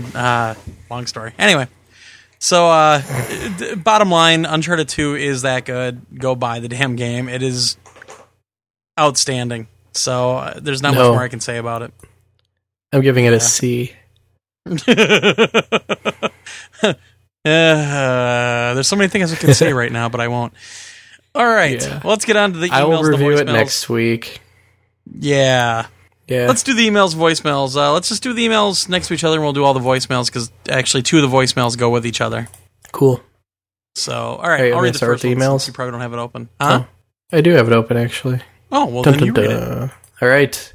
Hey, guys, quick question. Now that the DLC is getting a name for itself, do you think Sony will fix the PSP firmware so it stores DLC in a nice folder called Game Data, like the PS3 does? It's really obnoxious to have to scroll down my list of Rock Band add-on tracks all mixed in my PS1 and PSP games. I want a fold for PS1 game, PSP, and all DLC moved to the Game Data folder like the PS3 does. What do you think the chances of this happening are, since the Go will be holding long lists of games now? Thanks, Anthony.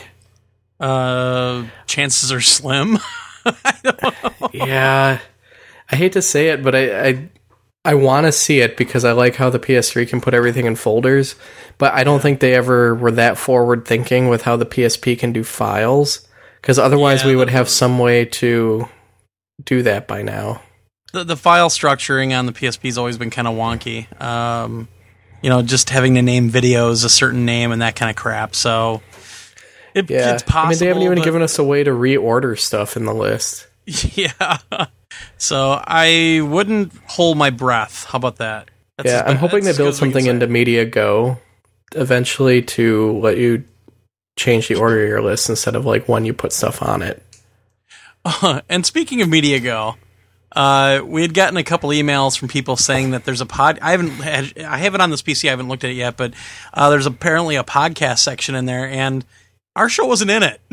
Like Sarcastic Gamer was, and so of course I sent an email off to Professor PlayStation forthwith, and apparently we are going to be on there very soon, if not already. So for anybody looking for it on there, you should be able to pop us onto your PSP directly via the media software and listen to your heart's desire. Listen, I actually kind of like Media Go. The inner ear. What's that? Yeah, I kind of like Media Go. The new version's pretty nice. It works a lot better now. And actually, that Sense Me is really good. Like, it actually grabbed my music and put it in the right categories. Huh. I don't have any music on my PSP at all or anything, so I didn't bother with that. I have some on there. I figured when I get a Go, I'll probably load it up because that's the same size as my iPhone. And if I put another 16 in there, I'll have a lot of room. So I do want to try to, if I ever get the Go, damn it, so money.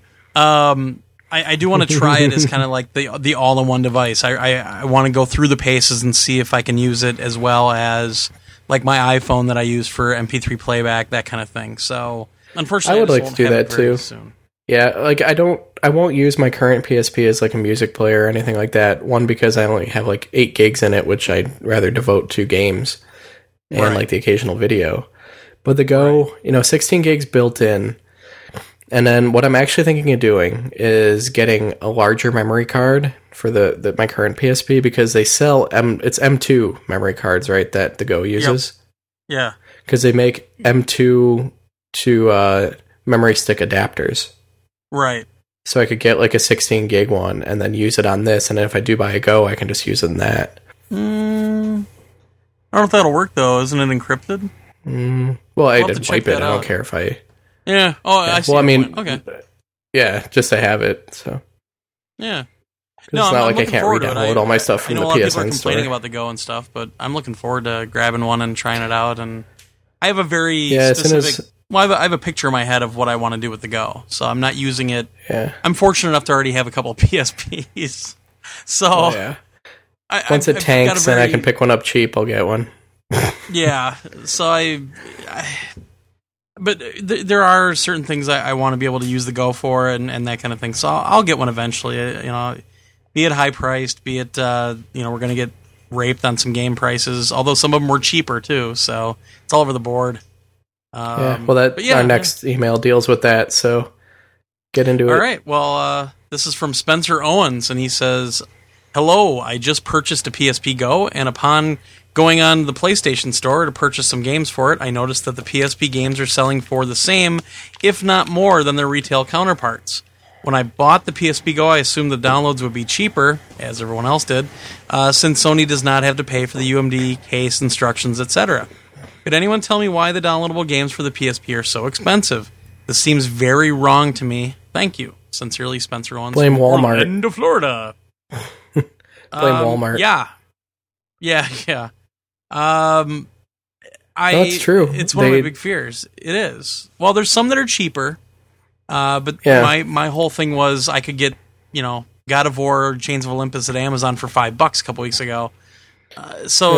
Like I said before, the whole digital download thing on Amazon now, this is why I think it's a very, very good thing that it's going to be on Amazon, because we might be able to see some better pricing. But Amazon is kind of the exception to the rule, too, because they sell stuff cheaper than you can at like a retail store. If you compare the prices to retail, they actually are very similar. In some cases cheaper, some cases a little more. If you compare it to used UMD prices, of course they're more expensive.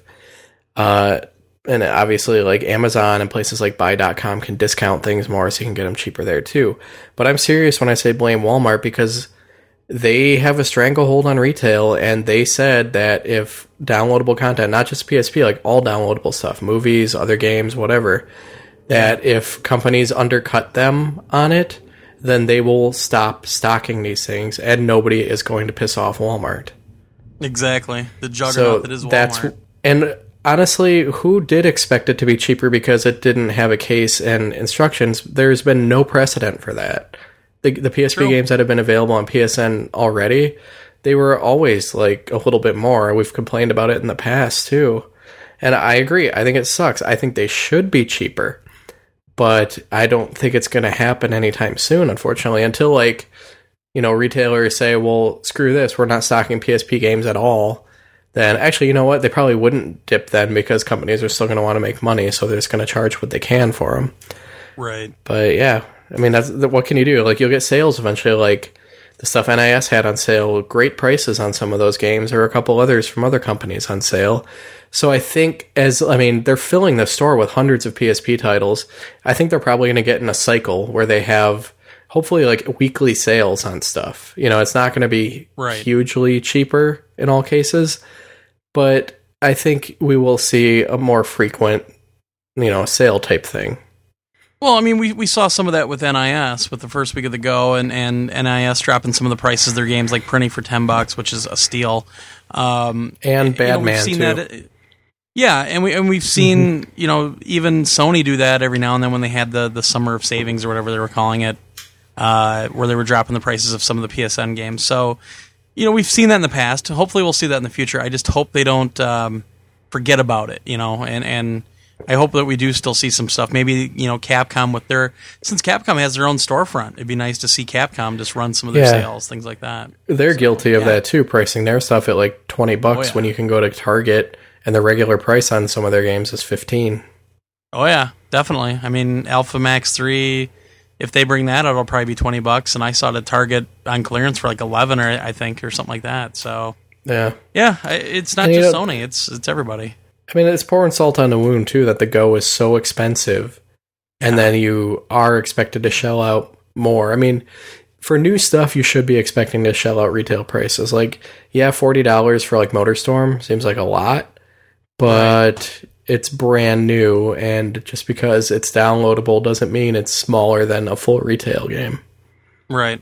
And I'm glad you brought all this PSP Go stuff up too.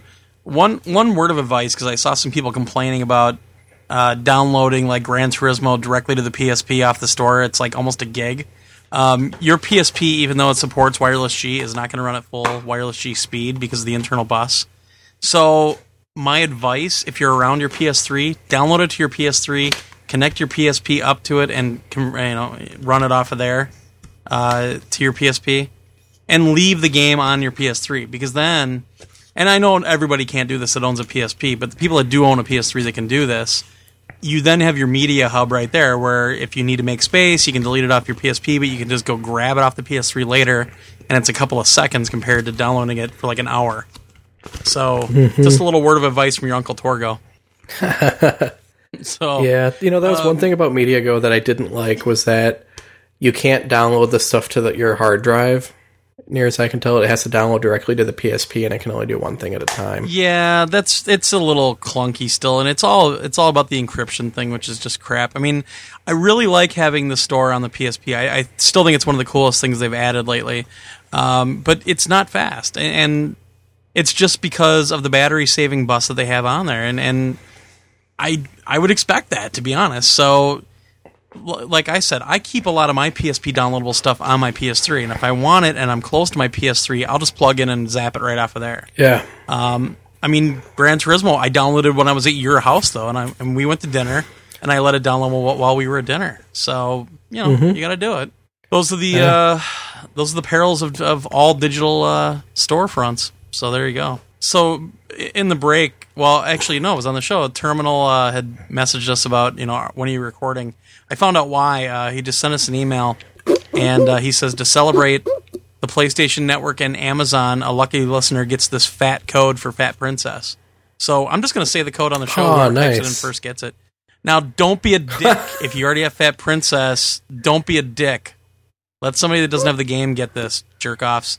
And also, I'm sure this is for the North American store, so if you're in Germany, Europe, sorry, not my doing. So here you go. It's J, B as in boy, 8, T as in Tom, K as in Killzone, E, B as in boy, K as in Killzone, C, L as in Larry, K as in Killzone, 2. So there you go. Type it in, and if you're the lucky winner, congrats. Thanks to Terminal. So thanks Terminal. Buddy. That was awesome. Woohoo! God, I hate these contests like on Twitter, where companies like put the code in there, and then I scramble like, I gotta log into Xbox.com and try to get the live code, and it's already used up. Oh, you mean like the ones that Behemoth's doing right now? They are? For the new DLC for Castle Crashers. Son of a bitch. Yeah, you're never gonna get it. You're just never gonna get it. No, I'm not gonna try. So feel our pain, people, and try to get Fat Princess. I'll be giving away, but... Well, yeah. So, we have 3 voicemails this week. Our first one is from our good buddy, he's been on the show before, our buddy Andre Issa from out in California. And pretty cool that he actually picked up the phone here and called us at this point. So, take a listen. Hey Glenn and Mark, it's Andre here. Remember Andre Issa in California. I'm here at the Uncharted 2 movie theater event here in California, Thousand Oaks. It is awesome. Having a really good time, online competition, and we're all going to get a pre-release copy of Uncharted 2. It's going to be sick. So we're going to be playing this game a week and a half before everybody else. All right. Greetings to the whole PlayStation Nation. Take care, guys, and we'll let you know how Uncharted 2 turns out. Bye. Aw, he actually picked up the phone at this event and called us. That's awesome. Thanks, man. I wish I'd gone to the Chicago event now. I wish I could have. It was way too far for me to go. But yeah, apparently at all 4 of those events that they did, every single person that went to that event got a copy of Uncharted 2 that night and got to take it home and start playing it right then and there. That is badass. Agreed. Yeah, thanks, Sony. You rock. It is. I'll tell you what. If you want PR, that's PR. I mean, that was an insanely good move. So very cool on their part. All right, these next 2 voicemails are connected, and he had actually twittered that he left these voicemails and he didn't know if they came through. Blah blah blah blah blah. All the normal stuff. I'm gonna say right now, probably best voicemail of the last month at least. So give this first one a listen. Well, Glenn, I don't think you'll put this on the show. Anywho, I am a self-proclaimed #1 listener from Norway, and I am so fucking drunk tonight, so I decided to call you. You guys got a great show. The length of it all is just unbelievable. I don't know how you guys do it to keep it interesting for like 2 or 3 hours. It's amazing. I'm enjoying every second of it, but still, it's fucking long, man. Anywho, I've been drinking too much tonight. My dog is here. Oh my god, he's anxious for me to get home. And my English is definitely not perfect, but who the fuck cares, right? What I'd like to know is, why haven't you guys added me on the PSN yet?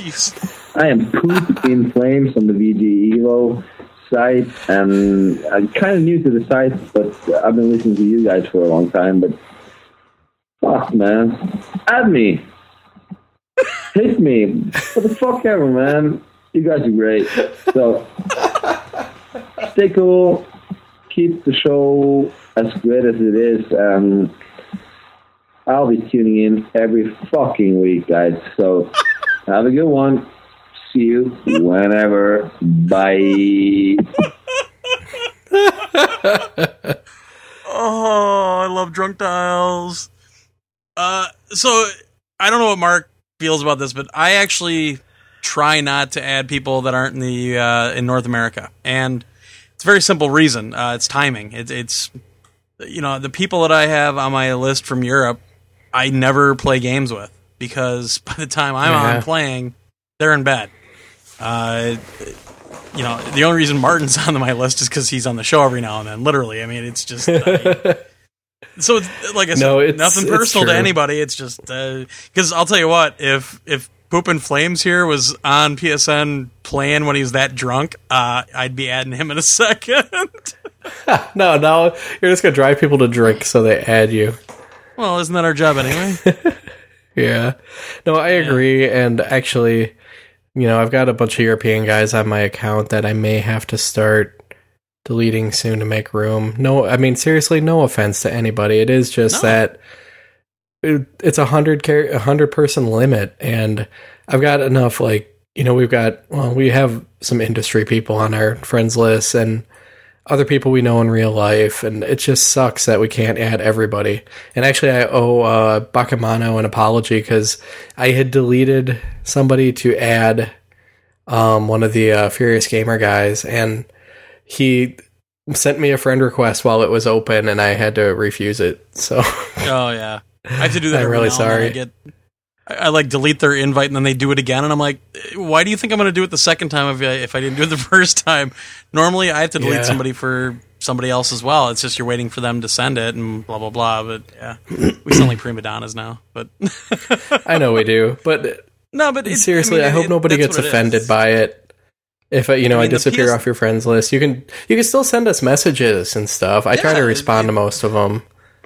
I will say this though, because I did this tonight. Stop sending fucking PSN chain letters. Stop doing it all together. I get that too. If you They're not going to start a Modern Warfare 2 beta just because you send a chain letter. I am blocking anybody that sends me one. So if you send me one, literally, I put you on my block list right away. I don't care who you are. So somebody sent me one tonight, blocked. That's it. Knock that shit off. Anyway. All right, so back to the funny, because then a minute after that message, he called back. Oh no. Oh yeah. So here we go. Okay, it's the Norwegian pooper here again, the poopy flames. I forgot one thing. You guys, the last interview with okay, I'm so fucking bad with names. I'm sorry, but the guy who's in charge of the design or whatever in Uncharted 2, that fucking interview made me wanting the Drake's Fortune game. I'd played it before, but I didn't even get 10% of the game at least. So my girlfriend bought it to me yesterday. God bless her soul, because she didn't know what she was getting into. But still, that game is fucking awesome, and I can't wait for number 2 to get out, which is called whatever. I don't know, man. But still, Norway calling. That should count for something, right? I will be on the next live show, so I can call you and be even drunker than the German guys and what the fuck ever, man. You guys rock. See you later. Have a good one. See ya. Oh, hell yeah. Fantastic. Well, the next live show that a lot of people will probably dread, because it don't seem to be that popular, will be more European friendly. We'll be doing it at a time that will hopefully work better for all you guys across the pond. Yeah, we'll have to figure that out soon.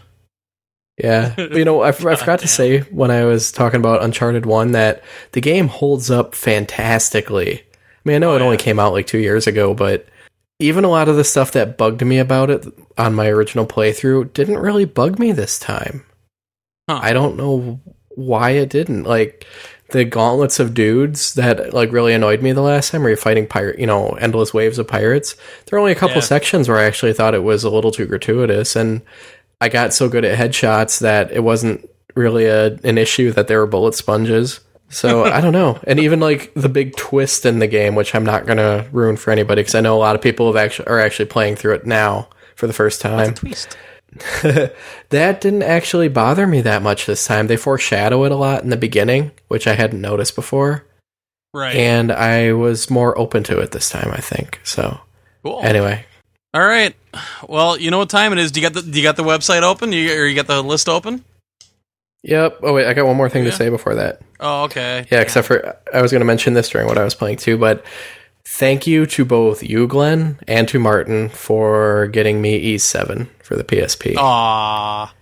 I sincerely appreciate it. Happy Torgo getting a job. Wait, it's your birthday? What the hell?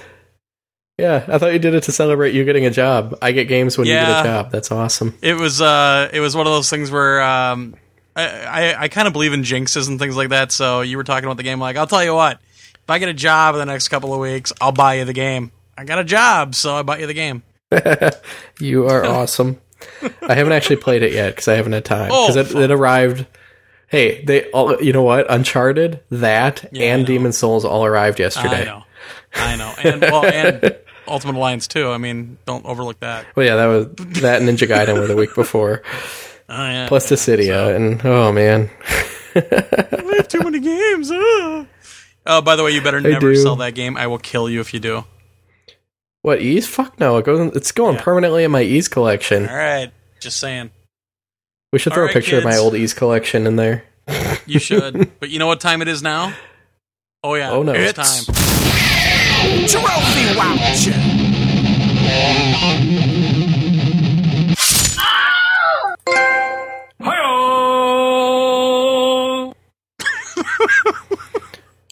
I could do without the IO on the end of that. I just did that. I was bored. All right. Do you want to trade off again? Let's just do page after page or whatever.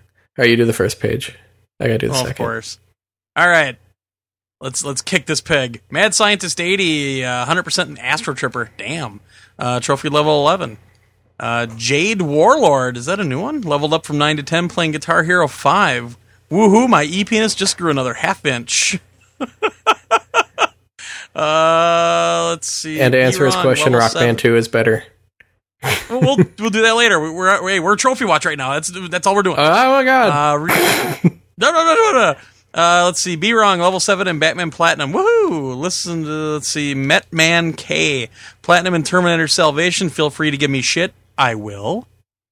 You're a puss. And leveled up from 7 to 8. Mickey C. reached trophy level 10 playing Fallout 3 DLC. Big C3 is back. I'm back, motherfucker. Platinum and Batman Arkham Asylum. His proof is in the signature. Trophy level 12. Zaran. Finally got my hands on the last Grin game, but it was a piece of shit and an easy platinum trophies, yo. Transformer Salvation, Wanted, and Bionic Commando. Blah, blah. What the fuck did he do with them? He did. Oh, did he get platinum and all? Whatever. You gotta learn how to type. Yeah, he was the one. He was the one who was a Grin fan. Oh yeah. Yeah. Right. Well, Rip 1 Grin. out of 3 ain't bad. Dead before their Let's time. see. Chuggy, Platinum, and Need for Speed Shift while people can't drive online. No shit, Sherlock. You ever play Forza 2? Bibber, Platinum, and Ashes Cricket 2009. Pip, pip, chitty. Oh, yeah. We'll play some cricket then. All right, is it page 2 time? Yes. Okay. GR Sonic. He's becoming our new Big C3. He's like been in every week for a while. Yeah, pretty much. He got up to level 13 playing Katamari Forever.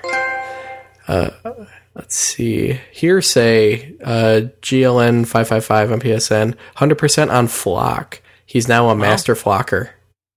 He said, I would not advise getting 100% on Flock. The descriptions of the trophies are poor and the multiplayer are not that fun. He must play them and get 100%. He gives a shout out to his wife. So do I. What? Gamers 542, 100% on Shatter. Wow. Johnny C 299 moved from level 5 to 6 playing Batman Arkham Asylum. And he's one of those guys with a real life that doesn't have time for platinums. Oh, he ran into you in the Uncharted beta. And he couldn't kill you. Oh, yeah. I killed you in the Uncharted beta. Whatever. You got lucky. I did. We killed each other like at the same time, like half a dozen times at least. Yeah, he sent me a message on PSN. Yeah, it was fun. That was a fun Puma time. Oblivion reached level 9 playing Fallout 3. Oh, I played Fallout 3 too. I forgot to mention that. 100% in Zombie Apocalypse. Props to Omnilon to Tsunami for helping kill the zombie hordes. Also, I think both of them have 100% also.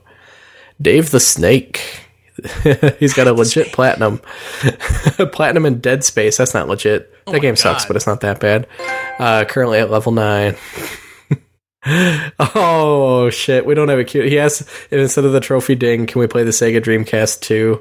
I don't think we have it queued up at the moment. Sorry. You gotta tell me about this shit ahead of time, man. You're the Trophy Watch guy. You're supposed to be telling me this stuff. I know. It was below his little trophy card, so I didn't notice it. Yeah, I'll blame Hey it on him, too. Diddley. Platinum, Batman Arkham Asylum. Dark Soul for Life. Platinum on Wanted and Star Wars. Star Wars Stufunu. Yeah, that's what I was about to say. The Force Unleashed. He double posted. Triple posted. Fuck. Wait, where's mine? Oh shit, was that on page 3? Fuck. Okay, we'll skip mine on page 3 because I actually get to wag my e-penis this week. I hit level something playing Uncharted. Blah, level blah, 9. blah, whatever. All right, let me do these. Most Ghost, Platinum on Mini Ninjas. Damn. Poop and Flames, we just heard from him. Leveled up to 10 while playing Uncharted 1 after being inspired by our last episode. I got my girlfriend to buy me the game. Trophy level 10. Yo! Alright, there's Savory Cades. Let's see. Mega Gold 5, Batman Arkham Asylum Platinum level 8. Or no. Up to level 8 due to said Platinum. Your little thing there is all wrong. Plank Fan, wait. Oh my god. Plank Fan hit 1,000 trophies. Damn. Not bad. Benelton's platinumed Star Wars Stufu Noob and 100% on Flower. And JWCW up to level 14 achieved Ice Age 3, 17th platinum on Ice Age 3. You know what? Ice Age 3, really? You need a platinum that bad? Really? Hey, free game rentals for the win. Really? Alright. And Savory Cade wants to wag his e-penis around. I already did. You didn't say what you did. Yeah, I did. I said I leveled up to 9 playing Uncharted 1. Oh, I thought you said I may actually go for the... No, I figured it out. I think I might try the Platinum eventually. It's going to be a while, though. Yeah. I think crushing will be a pain in the ass by the end. And I'm actually missing a couple... I'm missing a couple of the Melee trophies, because I did not like the Melee stuff in Uncharted. The Melee Uncharted is a bitch 1. in the first Uncharted, yeah. Yeah, I've got, like... I don't remember. I got, like, up to the 20... brutal combos, and then I'm missing like the sneak attacks and another one. And then there's like 2 or 3 of the get X number of kills with this weapon trophy that I'm missing. All right. All right. Well, anything else you want to cover before we go? No, I need to give my voice a rest. Yeah, I think so too. It's been going in and out. Well, sorry for the Swiss cheese brain I've had tonight. See, I can't even say that. Next week, we're going to bug you some more about Extra Life. Hopefully we'll have the link up by then, and get out there and start pledging some money to fight cancer. Not fight kids, just fight cancer. Our thanks again to... Damn it. Our thanks again to Ben Jones from Zipper for joining us tonight, and hopefully we'll get a lot more mag info soon enough. And next week, what do you think? Review of Uncharted 2 from Mark Sanger? Yep. What else could I... Well, we could probably review Digger HD and Uno. Well, we'll see, because hopefully next week, if Martin's house is still there, we'll have Martin on with us next week, and he can review Dirt 2 for us as well. I should probably play Warrior Crotch at some point, but with all the games I'm playing right now, I don't think I'll get to that just yet. Yeah. Yeah. So, and I've got... I won't have MUA 2 or Ninja Gaiden for next week either, I don't think. Yeah. Well, maybe or we'll E7. Shoot a link to everybody if they want a good Ninja Gaiden 2 review to go over to Scott at Welcome to the Goo, because he's like the Ninja Gaiden master. Yeah, actually, he's pretty much an expert on it. Not pretty much, he is. So, all right. Well, thanks for joining us again this week. Don't forget to download it next week. Also, we need 2 more reviews on iTunes to get to 200. So, people get out there on the iTunes and give us a review, please. You can even call me a wet towel if you want. Yeah, you wouldn't be the first. And hopefully we'll have some fun stuff coming up soon. Also, a little update on the games. I did get a couple more games shipped out. I am completely broke for a week, so we're going to try to get the Warhawk copies out in about a week. And oh, son of a bitch, we were going to give away Endwar tonight. Ah, shit. Well, we'll worry about that next time. Next week. Yeah, we'll give it away sometime. And then the Killzone 2 shirts are going out last, so please stop emailing about it, because they will go out. It's just not going to be very soon. But they will go out. We have a lot of stuff to send out. Mm-hmm. So, for Mark, myself, go out and play some games. Have a good week. We'll talk to you soon. Bye. Have a good week. But when you have someone in your life, and you have a boyfriend or a girlfriend, and you're all set in that area of your life, you get hit on all the time. When you're single, nothing. And they say it's that sense of confidence. That must be what it is. I don't know. But apparently I'm walking through nightclubs now like Cary Grant. Hello, darling. Good to see you. No, I don't have time for drinks, but it's brunch on Sunday. And what do you mean you won't look good? You will look fabulous because you look fabulous now, and you look fabulous then because you're fabulous, period. End of conversation. I must go. Same bar, same people, but you're single? Suddenly you're coming through a trapdoor in the back like Vincent Price with a big top hat and a cape. I couldn't help noticing you sitting alone at the bar. Why don't you look at me when I'm speaking to you? Look at me, look at my face. They did this to me. They did this to my face. Where are you going? Why won't you dance with me? You're all doing jello shots or I'll kill you.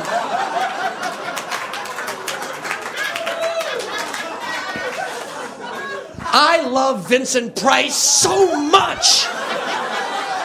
He's my favorite everything. And what I love the most about Vincent Price is at one point in his life, he was single. And he was out looking for chicks. And I just can't imagine him at a big Hollywood party walking over to Randolph Scott. I think the one in the blue dress really digs me.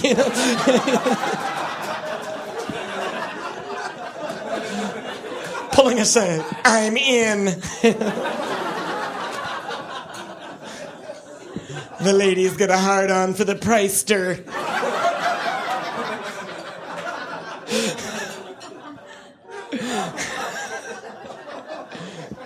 How How would you like to be so famous that you were a prisoner of your own voice?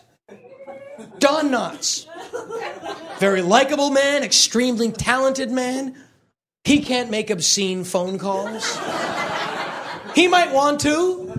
He might be up at 4 a.m. in a dirty bathrobe. Well, I've been looking at you through the bedroom window. Is this Don Knotts? Ah! They know it's me every time. Howl the name of Christ, and they know it's me every goddamn time.